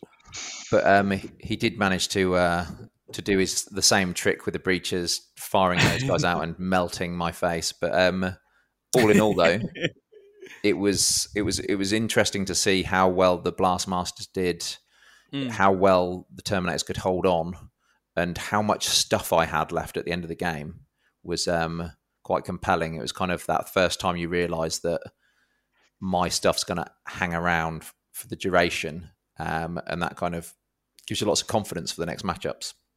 And that ended in it was a 90-65. So yeah, it was a good game. It was a good game. Nice. And what did you have round 2? Round 2, I had Jack Asher with his Drukhari. Oh, Drukhari. Now, this would be a match that at some stage might have been quite a tough time on the old EC. Oh, it would have, and I've lost your good self. Yeah, I was going to say we've played that. I mean, in deeply unequal circumstances. Let's not lie, because Drukhari were fucked as we know. But actually, looking at Jack's list, it's.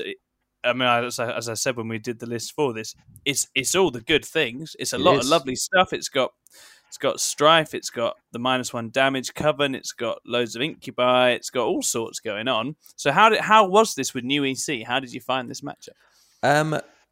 Blastmasters love shooting vehicles, and they just rip through them, as do the las cannons with the strat for just basically throwing down a 6 damage when you get one. And lightning fast literally doesn't exist. Exactly. No longer. Nothing. Don't worry about it. Forget about it. Not happening. Yeah. Incredible. And with that being the case, it was popping boats, making him have to run down the board, and then again, Terminators were pushing into his towards his deployment, and they were thrown Incubi. They had a Succubus. They had what's his face? Drazar thrown into them. Draz. Yeah. And they can't do enough damage anymore. So they ran in and bounced again off the Terminators, and again all the other combats across the game were made to fight last as well. So that's gonna hurt. It was basically a case of, again, me taking over his fight phase and destroying. And by turn 3, there was very little left to kind of do the game. That's how I feel that game goes. I've said to Adam, because Adam's an Emperor Shield player as well, I was like, I'm going to bring the Drukhari and I'm going to run them into you because you deserve that, because you ran them into me enough times. But I really don't like that matchup very much now. I think that's quite horrifying. Did you get to punk any characters with the frequencies at any point? Because I feel like that must be quite a nice little... If you can just with the mortals from the frequencies, I did. No, I don't think I did in that game. I don't think. Didn't need to. No, I think it was, I'm very aware, cripplingly aware of the potential of that to just end expensive trading characters. It's good. It was just it was a case of the Master of Executions and his points in that game. He again just like popping through those gaps, saying you're fighting last. Re-rolling everything with Mantle of Traitors on the hits side of things and just pulling mortals out for fun. Nice. And another good game. The Master of Executions, we all took one. Are we still sold on him? Do we still like him? I think he's a lot of fun. I think he's a nice piece. I think if I run a list without Abaddon, he gets that. He comes in because of the kind of scarcity of those HQ slots. Yeah, I really like him. I think that I ran him with a Warlord trait and the Nurgle Relic, and I think actually I'd go the other way. I'd run in Bare Bones. Yeah, I think he's still got the 6-inch heroic, and he's still in word bearers rerolling a hit. So I think you're just looking for those 6s on the hits to do it. Yeah. Whereas I think in Black Legion I had to have rerolling hits to get the most out of him. So I think if anything he's better in word bearers. Yeah, I'd take in Emperor's Children. Oh, sorry, go on, Stuart. I was going to say, interestingly, in the Red Corsairs, with only 6 CP, I think he's a luxury you can't afford. Yeah, that's kind of my feeling in Nephilim, is that because you often want to tool him up, because you can't give him maybe one more lad than you can tool up.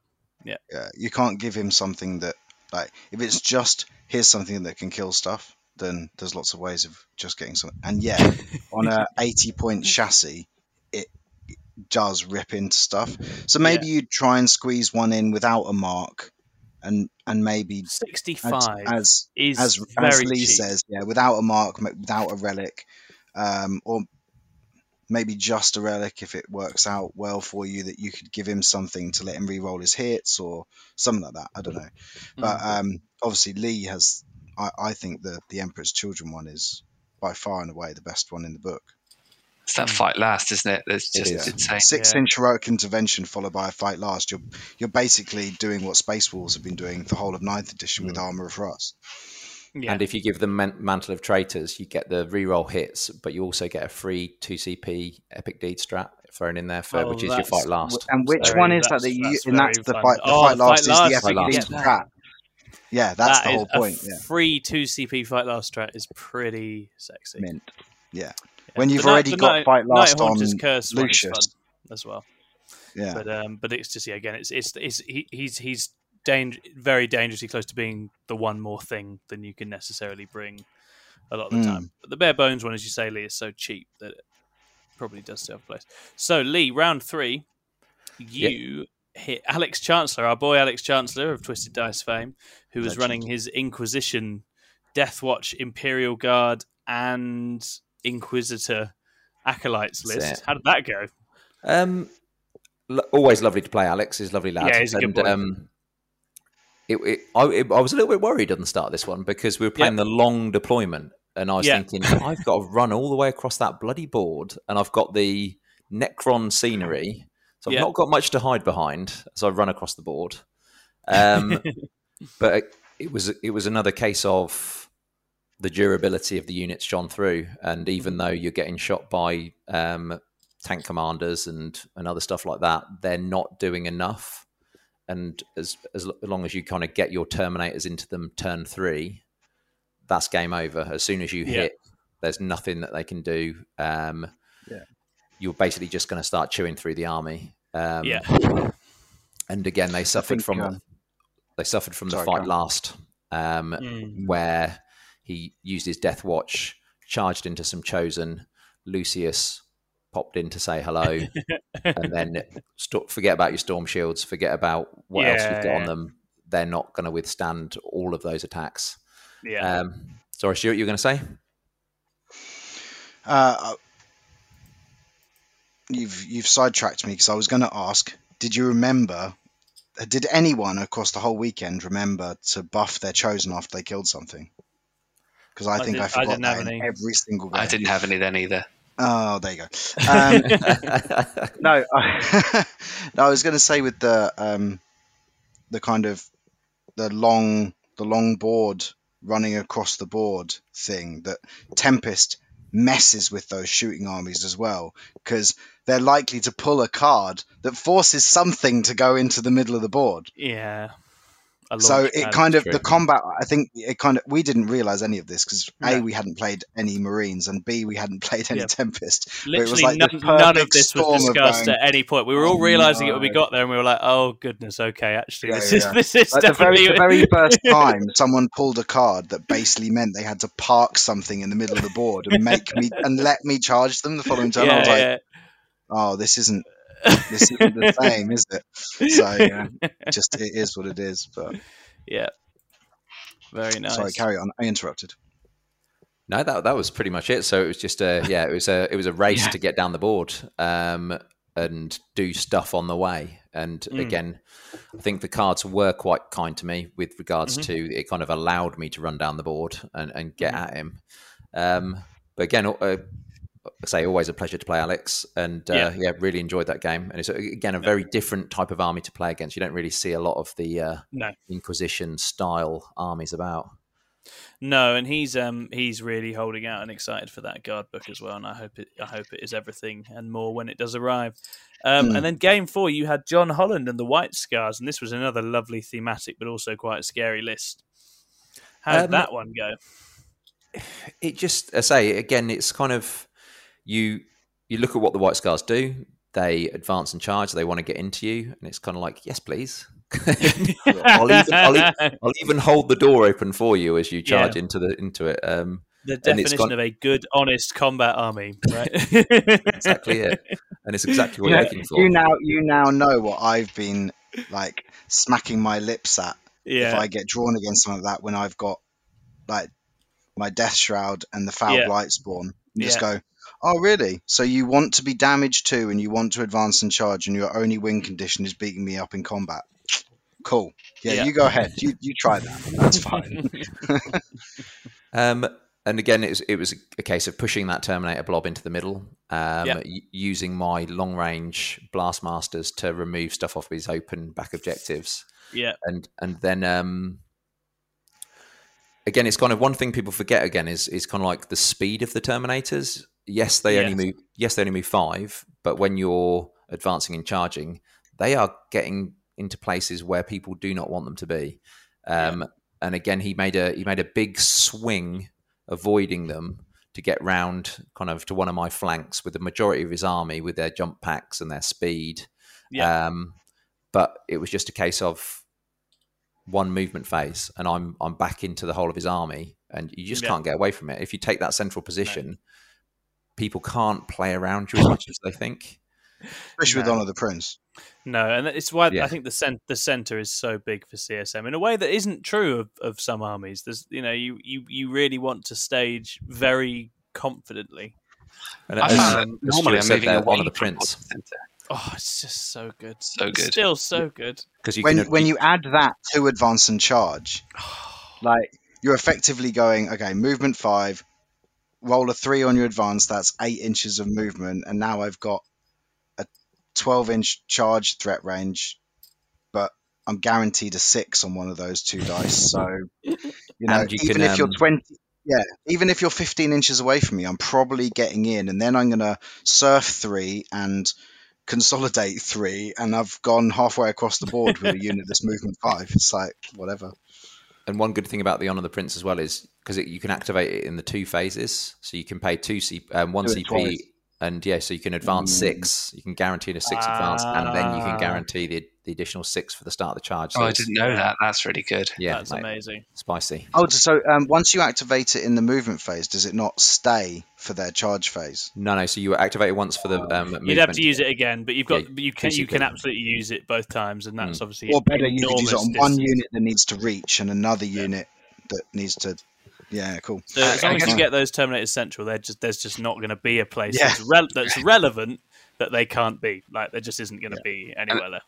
Next time we play, Lee, I'll remember to get out my 4-story high buildings. And then lie them on their side between him and you, right? Love it. If somehow whatever you've then charged does also survive, remember there's also the strat that you can basically consolidate again if someone falls back. That's it. I keep forgetting that's the thing. Or shoot them, or just shoot them for fun. And that's got even more jank as well, because if you set it up so you're kind of in between 2 units, again, you can, if they pull one back and move them away and forget to move the other one, you can just tag into the other one. You're done. You're absolutely done. Yeah. It's ironically, White Scars have one just like that I have been caught out by once. I was like, you cheeky devil. I was playing Jakari. I was like, you just trapped me. What is this? We'll not have this. But that's good, and that's kind of as I say, that demonstrates I think better than most matchups because that was a solid win for you. That they just can't suffer you. The melee armies just cannot suffer Emperor's Children mano a mano. It just doesn't happen. And then round 5, I played against this awful bloke. Oh, some dickhead, yeah. Did he try and misplay the elixir? He definitely did. I don't think I drank it in that game. He wouldn't let me drink it. I was so dehydrated, I needed to drink it, and he wouldn't let me. But no, yeah, the last game was lovely. It was good fun. It was, yeah. But and you, as I say, you feel like you scored an own goal towards the end. I definitely did. I definitely did. But I could have probably done that when full charged as well. Though I've always got that in my locker to do something stupid. But it was such a close game, and it was a really interesting one though. So the mechanics of what Lee had in his list versus my fight last. It was very, very interesting because the fight last wouldn't do the job against some of his big things. And I know as well the Terminators that he had running up my fight last. Even if I play that and get in there, I'm not killing them. So it's kind of you'll kind of have to be cagey because if you do throw your army in, you're probably not getting much of it back against the Baden. In certain units, and you're not getting it back against the Lord of Scorden, and the Terminators will punch you back and take half of what you've put into them as well. So it was a very funny one. So we were kind of jousting from range and kind of trying to nip around flanks which were unguarded. I know you came in and took a nice bite out of me on one flank with your Venom Crawler, and I swung my Terminators round and took a Rhino and some Legionnaires and a that was a nice play. I remember that one. But it was a nice cagey game, but it was very tactical. It was kind of like we were at the top tables of a GT. It was serious all of a sudden, wasn't it? But no, a good way to end the tournament. And again, just to kind of echo the statement, the tournament was brilliant, wasn't it? The scenery, the venue. Always is there, isn't it? Yeah, and I know I said Alex was a wonderful player to play against, but I think like everyone was awesome. It's such a good event for that, wasn't it? Yeah. And just meeting new people who just there to have fun, and it was and it was you could see that at the end when everyone came out for a meal, everyone came out for a few drinks. It was, really good fun, nice bunch. Yeah, I can't imagine you'd ever be able to do it. I think especially with the lot of us, if we're only going to at our time of our lives commit to maybe a tournament a month, 6 weeks, something like that, you're going to go for either something local that works, or you're going to go for something big because. If you're going to commit, you might as well commit. Yeah. And something like this was a wonderful differential to that. Oh, definitely. Even so much as there was a live WhatsApp group for every member of the tournament. Yeah, that was 6 weeks leading up to it. So even before we even got there, we'd already felt like a load of banter had already started. Yeah. A load of narrative had already got going, and that kind of even leads on to like people's lists and people starting to. Like spend their own personal free time to write little stories about their army and how they finished the campaign and things and like it's very unique in that manner and everyone bought in. Just to echo what Lee was saying, the buy-in was perfect. It was the right people. And that's what John built there, and I think John should be very proud of himself. And I think 100%. that chat still exists, and I suspect a lot of those faces will return, and then obviously we'll get some new faces in, and I think the next go round next year will be even more charged for having the layer of story already built up. So that's extremely exciting. Cool. Stuart, do you want to just rattle through your games as well? I'll blitz mine pretty quick. So Red Corsairs. I wanted to build on a narrative of get in, get out. Yep. Smash and grab. Smash and grab, precisely. So I had Huron himself. And a Dark Apostle and a Sorcerer. Mm-hmm. I was going to lean entirely into core, so I had no Demonkin in this list at all. Which was really cool and very effective, actually, because you could maximize all the core buffing potential. I was never out of position with anything from that perspective. I had some cultists. I had 2 little units of legionnaires. Yep. And then the meat and potatoes was a big unit of Terminators.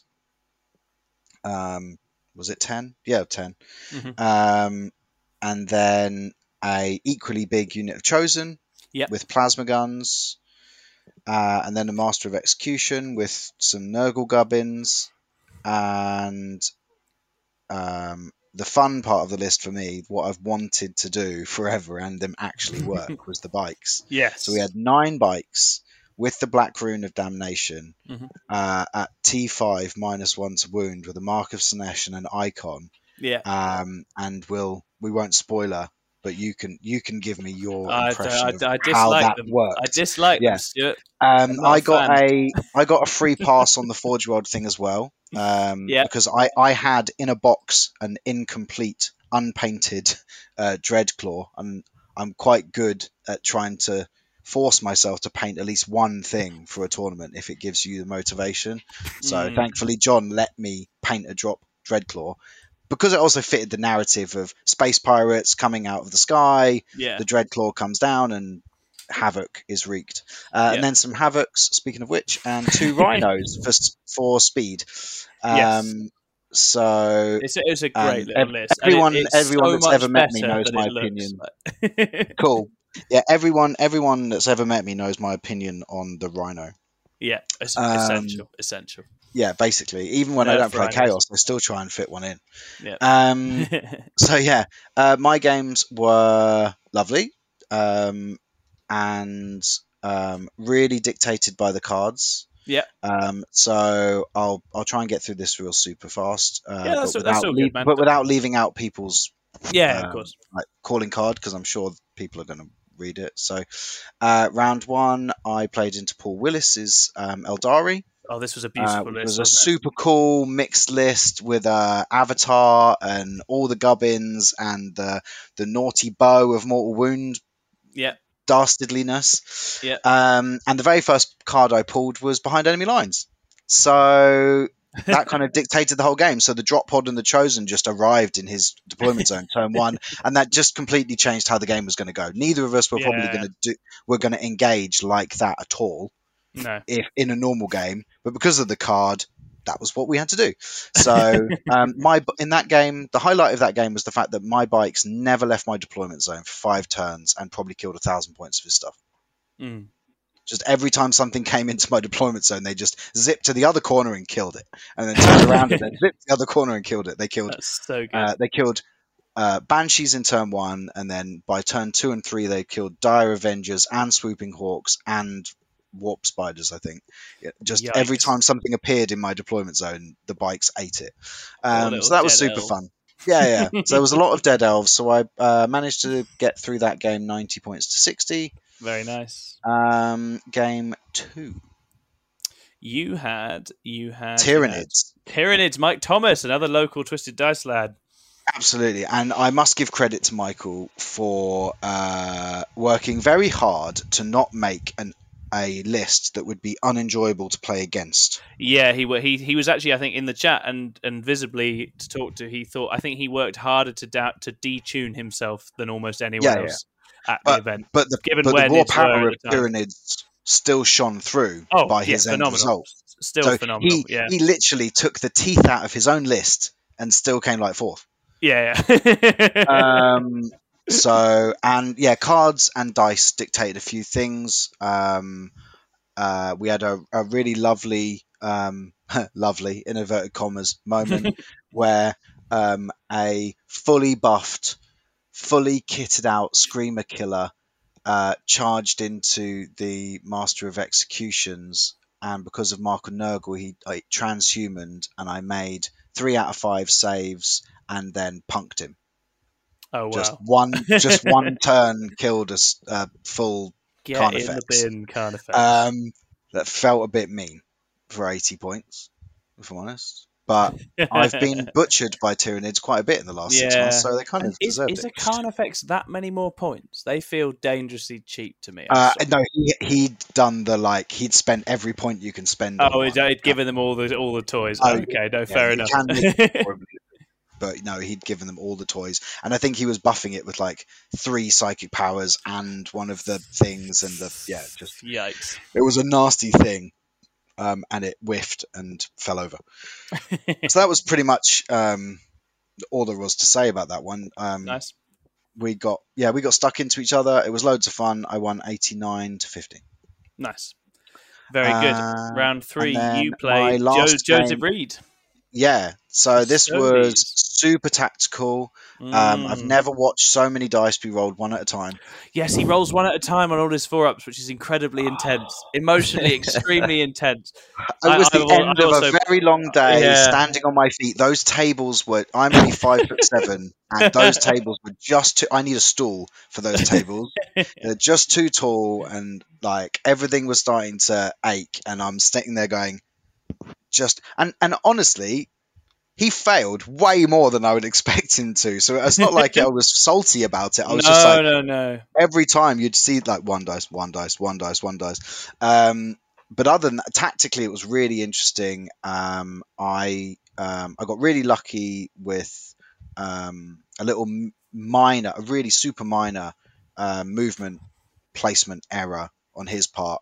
Didn't do enough measurement, and I got the drop pod and all the chosen in behind him turn one. But custodes are notorious for not being able to screen. Anyway, so I probably would have found a space somewhere that would have been useful. And then by the time the chosen and the drop pod and the bikes are all down one flank, tying them all up, I just managed to strangle it. That game finished after only 4 turns, and I had a 4-point lead. But it's pretty fair to say that I think I had 4 of the 5 objectives going into turn 5. His take on it was that it was only going to get worse for him. Yeah. We were happy to call it where it was. I felt it was a really fair result. I did what I needed to do. I got right in his grill and tried to survive it as best I could, which was super fun. I really wish. That game more than any really reminds me how much I loved the player-placed objective markers. Yeah. I found that mini game super fun all week. It might just be because of the way my brain works, but I felt I won that battle more than I lost it. How do we feel about one season of 40k that just brings that back for just 6 months? Just goes to town. Yeah. I'd absolutely love a 6-month pack. It's a bit different, isn't it? Try it. See what happens, then go straight back to something else if it doesn't work out. It's the beauty of seasons, isn't it? I'd love to see it. I'd put it in 3 of the 9. Or even just some of the missions. Yeah, just some of the missions. That'd be super cool. So 3 of the 9 are player placed. 2 of them you get to move to like priority targets. Yeah. Like if you had like a real mix, because it just makes the game better.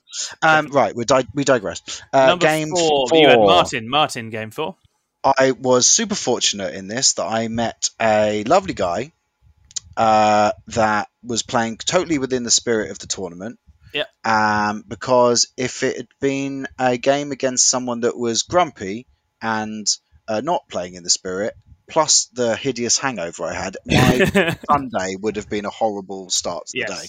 But thankfully, Martin made it joyous. He's a good lad, good lad, Martin. But yeah, unfortunately for Martin, I'm the second Chaos Space Marine player he faced in this tournament. And he didn't have the tools. And there's things in that book that he could have taken that would have made us all much more scared of what Necrons can do. No, absolutely. So but lovely guy, lovely game. But unfortunately, just wasn't ever going to go the right way. Match up. So I think I won 155. Yeah, very nice. And then what happened round 5? Cool. Perhaps a cagey standoffish game? No. No, never. So I had the joy, when I'm going to spoil your bit, but I had the joy of making table 2 another all Chaos Space Marine affair. So well done to the 4 of us. Was Night Lord. Can you see why we've done this podcast? Because we just wanted an opportunity to gloat about basically top 4 in the event. Well, you 3 can. It's about to end really badly for me in this story. And again, it was another game that was totally dictated by literally the first card off the top of the deck. Big. My very first card was whatever it is, do an action in the middle of the board. Yeah. And I was like, And I was like, and you'd gone first as well, which was also and I'm like, I'm pretty confident that in this game it's going to come down to 5 points. So I need every point I can get, especially going first. Yeah. I need to get a lead, and I need to get in front. This had proper hold one, hold two, hold more. Tom Lohman. Yeah, you did. You absolutely I needed did. to go first, get in your face, throw my stuff away, die, and hold on to a lead. Yeah, it's like exactly everything you've been preaching for the last 24 months. And yeah, so we had an absolute blast. We overrun by 40 minutes, and we were never going to not finish that game because we had to do calling it early and just totaling it up would have been rubbish. Because it was a bloodbath, wasn't it? It was just an absolutely bloodbath. So that table was absolute carnage. Always was. The photos great. It looks super thematic. Non-breachable ruins in the middle of the board, revelation. Yeah, they were huge. They were huge in this game. Made life super fun for a lot of reasons, which was great. You completely decimated my right flank. I completely held up your right flank. We just got stuck into each other. Completely gummed me up. Yeah. So good. Those bikes. We got to do a masterclass in moving in every phase but the movement phase, which was fun. To steal 5 points off of me, which was great. There was a fun bit. It was like, Stuart, I think I can do that thing that you do, where you steal objectives in the command phase. Would you help me do it? So we piled in correctly, we consolidated correctly, and then we regenerated the cultists and ended up on the middle objective stealing it. That was my favourite bit. That was by oh my god, this is what it feels like when I do this with Poxwalkers. That was super fun. So that ended the same margin as the other Chaos Space Marine game. 95-90, yeah. And you did exactly that. You'd shut me down, died for the cause, and I just could not catch it. We got there in the end. I think I only scored 5 points in the last turn. Yeah. Yeah, basically. That was right. And I was just trying to desperately chain up points, just couldn't quite do it. But you'd played it so well with the bodies, and there was one moment where I just let stuff, those fatal counters to OBSEC boys got backfield when I just absolutely had to do whatever it took to prevent it, and that was killer. I think you got 5 brave Chaos Space Marines that count as 10 brave Chaos Space Marines into the battlefield, and that was a massive headache. That and the bikes, which were just a endless quagmire. Yeah, I think the bikes and and how many warp turns? 7, 8. They just They might as well have been none. There might as well have been none. They spent the whole game cuddling bikes, and then. And I thought about it every time. I was like, I could spend 2 CP to fall back. I'm like, I think I'm holding up a third of his arm. Yeah, you absolutely were. And I was still holding the objective whilst you were. It was super lovely weekend. Played in perfectly the right spirit. Hopefully, we didn't spoil it for everyone else. As I say, I think we get away with it once because the things that made it so strong, we just hadn't anticipated or even discussed. It wasn't the list building that was the issue in the end. Not at all. It's just that it's a book that if you're like, what if you didn't have to think about points, but could instead just go and do what you're good at, which is bodying people off the board? Then it's like, I'd love to do that and more CP. I'll rattle through and then we can wrap up. So I'd brought Night Lords, and I had a lot of the things you'd expect. I had Terminators, I had Warp Talons, I had some Raptors with a fun relic for sprinkling mortal wounds around because I love that shit. I went quite Hero Hammer. I think slightly more. Obviously, Lee had Abaddon, but I'd gone Big Lord Discordant, Big Demon Prince, lots of fun toys on that. And the Nurgle Demon Prince is an absolute wrecking ball, and I do love him. I had a very good time with him. But I also had 2 Helldrakes, which I was determined to take because I was like, they fly and they look spooky, and it's appropriate. You spent a while painting them too. I'd spent a while painting them, and I'm very, very fond of them. And they're not good. Are you still fond of them? I love them. I love useless things. That's a fault. That's a fault that I have. And the Helldrakes are one because by God they were shit in every single game, but they were really fun and they flapped around and they were annoying. And every now and again they just did a thing. Anyway, so my games summarised nice and quickly. I played Nikos and Rob, who are the Honest Wargamer lads. Game 1, Nikos had a really fun, lots of vehicles, lots of OBSEC, lots of actions, Necrony list that I suspect playing Nephilim would be a flipping nightmare because it would just chew you up whilst it holds the objectives. Nikos had been thinking about elves and orcs and things that don't have 2-up saves because it was Tesla everywhere, and I just stood there being like, don't care about Tesla. You can fire. He fired his whole army at a Helldrake turn 1. It was basically, I think I can't remember if he killed it turn 1 or not, but the whole army just about managed to get through a 3-up save on a Helldrake. So he didn't have that going for him, and that was a game where We Have Come For You, the trap something in combat strat for Night Lords, was just incredible because it was a shooting list of Necrons with no multi-phasal damage going on. So my Warp Talons would just fly in, trap a thing, and then just proceed around the board, brutalizing things every turn without being shot. And it was bloody wonderful. And that was fun. They were really fun. The cards, I just shat good cards for the first 2-3 turns and just got loads of points whilst they were trying to do stuff they just couldn't do. They had I had the one where it's like, don't have anything within 6 of your deployment. I was like, would you like to put stuff within 6 inches of my Night Lords? Please do. Go nuts. Knock yourself out. So that was a really fun game, and they were super funny. And Nikos rolled his selection of comedy dice, including a very, very, very tiny one that's one of my trophies from the event, this microscopic dice that he rolled initiative with that you almost cannot see. So that was super fun. Round 2, John Phipps. This was Genestealer Cult. I play Genestealer Cult, and I know how to play Genestealer Cult. And what you do is you sit and you go, can you do anything? And the answer is they can't do anything. And that's what happened in this game. We also got done by the Tempest cards, which drew you can't come in from reserves on objectives. Oh no! So I was like, I've got these 5 enormous screens that I just need to arrange my army in concert with them, and he just can't do anything except deep strike in literally in front of me where he could have been deployed before going into reserves in the first place. And then this was a game where the Helldrakes were great because Genestealer Cults can't hit them because they can't, they hit on 4s. -1 to hit really hurts them, so the Helldrakes just flew around flaming stuff. And so this was a rough game for John between the mission specific card, the twist card, and what he was playing against. But John was a gent throughout, and we had a lot of fun with it. But it was a case of just sit, wait till they're all out, and then just fold them over. And then round 3, this was a crazy game. I had the White Scars. The White Scars are slightly different for me because I don't have quite as much fight first, fight last as the Emperor's Children have. So it became a very tit for tat, Warp Talons, Van Vets, everything's trying to slap everything, and we had some epic duels with the Lord Discordant and a captain, and it ended in a bonkers 100-100 draw. And this was mainly because John went out and died like an absolute hero because he had nothing. He had like 3 guys left at the end, but he held me up long enough to get all his cards, get all his primary, and that meant that it did not matter. And he got absolutely brutalized by the Terminators, Dean Prince, and Warp Talons, but he died like an absolute hero for the cause. So well done, John. And we swapped dice, and that was brilliant. I don't give up. That we got some wonderful chaos dice for the event. That was yeah. I gave up one of those. I was like, these are my favorite dice I've had in a long time. I'm going to give you one because you fully deserve that. Like you've absolutely earned this thing. Round 4. This was my fuck up, my big fuck up of the event. So I played Joe Reed's Custodes.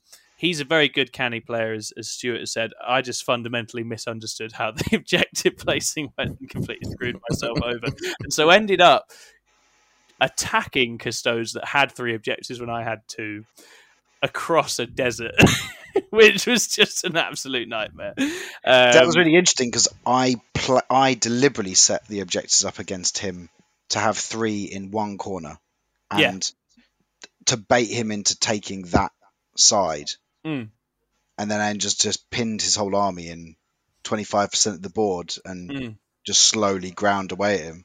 Very, very nice. That'd be interesting as to why that didn't work for the Night Lords. Yeah, it was. I think it was a bit the board. We had a ton of dents across the middle and a couple of buildings, and there just wasn't a way to get to him with what I had. I couldn't be sort of YOLOing some bikes in to hold him up whilst I advanced and all that stuff. I think I probably could have played it a bit better. And we were talking about if I'd gone first, I would literally I can do a turn 1 deep strike. See, I did go first. That's my gimmick. So with first turn, I turn 1 deep strike, 10 Terminators literally on his objective in front of him in his deployment zone and go, right, we're doing this now, off we go. That was the only way, while the rest of the army is running up behind. To be fair though, those Contemptors, they're mean. Oh no, yeah, exactly. And I probably had to basically give them up to get the rest in to get the party started, but I'd have been happier in that situation.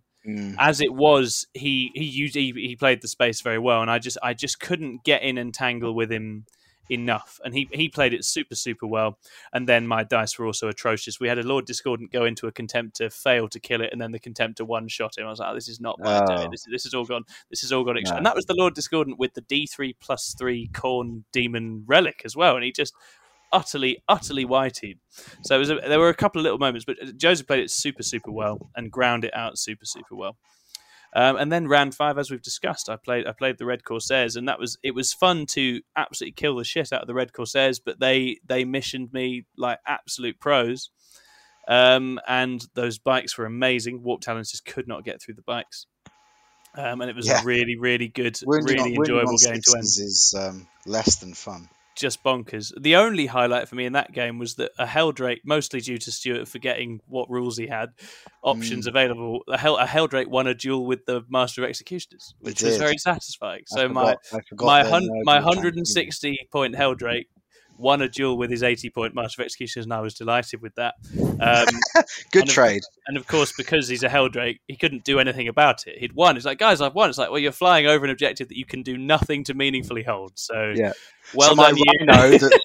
My Rhino that's worth 5 models was just sat there going, but I still get 5 points for this, though, right? Yeah, just absolutely brilliant. It was, as I say, we played it. We like to chat when we play, and we did run over. So thanks to John for letting us run over. But it was a superb game to finish on, and really fun. So yeah, I love the Night Lords. I think they're super fun. I'm loath to convert or proxy the new models, but as soon as some of those new kits land, I will absolutely get them out and about, because I think they're not as immediately potent as some of the CSM Legions, but you can have a great weekend running them, no doubt, and cause all sorts of trouble. Yeah, it's a lot of fun, isn't it? And every Turn 1 again, deep striking 10 Terminators is that's mean. baller, right? That's very fun. Being like, hello, especially once they do FAQ the Dreadclaw.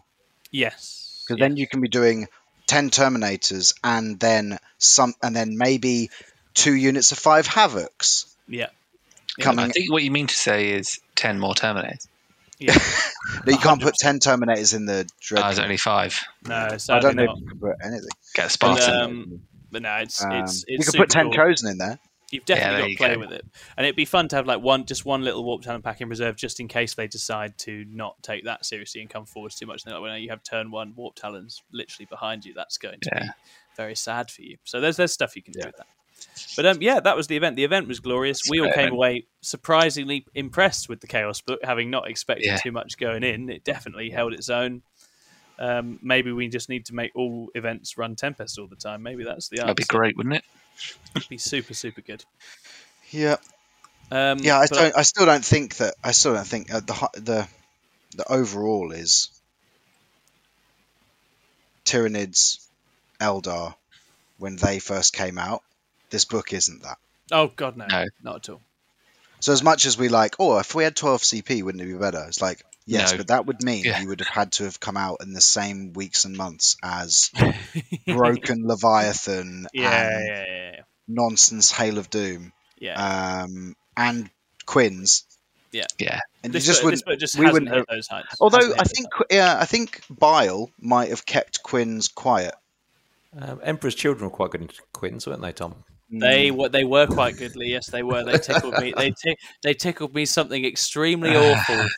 They were super good. No, I think the Chaos book might have posed some issues for some of those boys, but it's just not that shut out 80% nonsense that was happening. With those. Would have definitely seen a lot of word bearers when Tyranids were at their pomp. Yes. Oh yeah, 100%. You know those 24 mortal wounds you want to do? Let's get rid of a third of those straight away. It's something I'm genuinely very interested to see with CSM, because people that run them do genuinely really buy into the particular legions they run. I just don't feel like it's ever going to be a book that's just it's all going to go in one direction. Everyone's going to run. Everyone's going to run word bearers, or you know how some of the sub factions, some of the armies they just have a thing that's the done thing. I think. What's nice about this book is the way that each of us ran something different, and it worked in the way we wanted it to run. Mm-hmm. People will be out trying all of the different ones, and they'll pop up in different places, and that's really exciting for a meta. I think to have one book that manages to do that and put up different results in different ways. Even if it does have some units that become very much the crux, like the Black Rune of Damnation is just the best. You're never not taking the rune, are you? It's bloody great. It's bloody great. I can't see a list without it. My only regret, actually, having now played the list that I thought I might have brought, which was Lord Discordant, Venom Crawlers, Mauler Fiends, and the bikes. Having played that list, it would have been hilarious going to this event with that list. Because the list I ended up writing meant that all 4 of us had Terminator and all 4 of us had Master of Execution. Yeah, that was the only area of overlap. They were the only duplicates. So it was ruthlessly commented on by the chat. Thanks, chat. The list that I was going to bring, which I took against Alex, ironically enough, recently, had none of that stuff. Yeah. And it was going to be completely nonsense the other way around. So it would have been interesting. Yeah. Although if I'd pulled Tau, I would have just died. Yeah. Ain't that often the way? Okay. Joyous. Wonderful. I am gonna, much like the Chaos book, we've gone for an extended run here, and we've gone big, and we've managed to fit an awful lot in, hopefully in an interesting way. So I'm gonna sign us off now. But gentlemen, thank you very much for joining me. Thank you, everybody. It's fun to speak to you all tonight, as it has been to plot and scheme and do all sorts of wicked things over the last few weeks. So I look forward to more horrific Chaos scheming. We do have some possible opportunities for Chaos scheming down the line. With various events, so we'll see if we can cook something exciting up for that. But thank you very much for joining me, and we have been the Ploose. We've enjoyed talking all things Chaos, and we will see you all again soon. Goodbye. Bye-bye. Bye.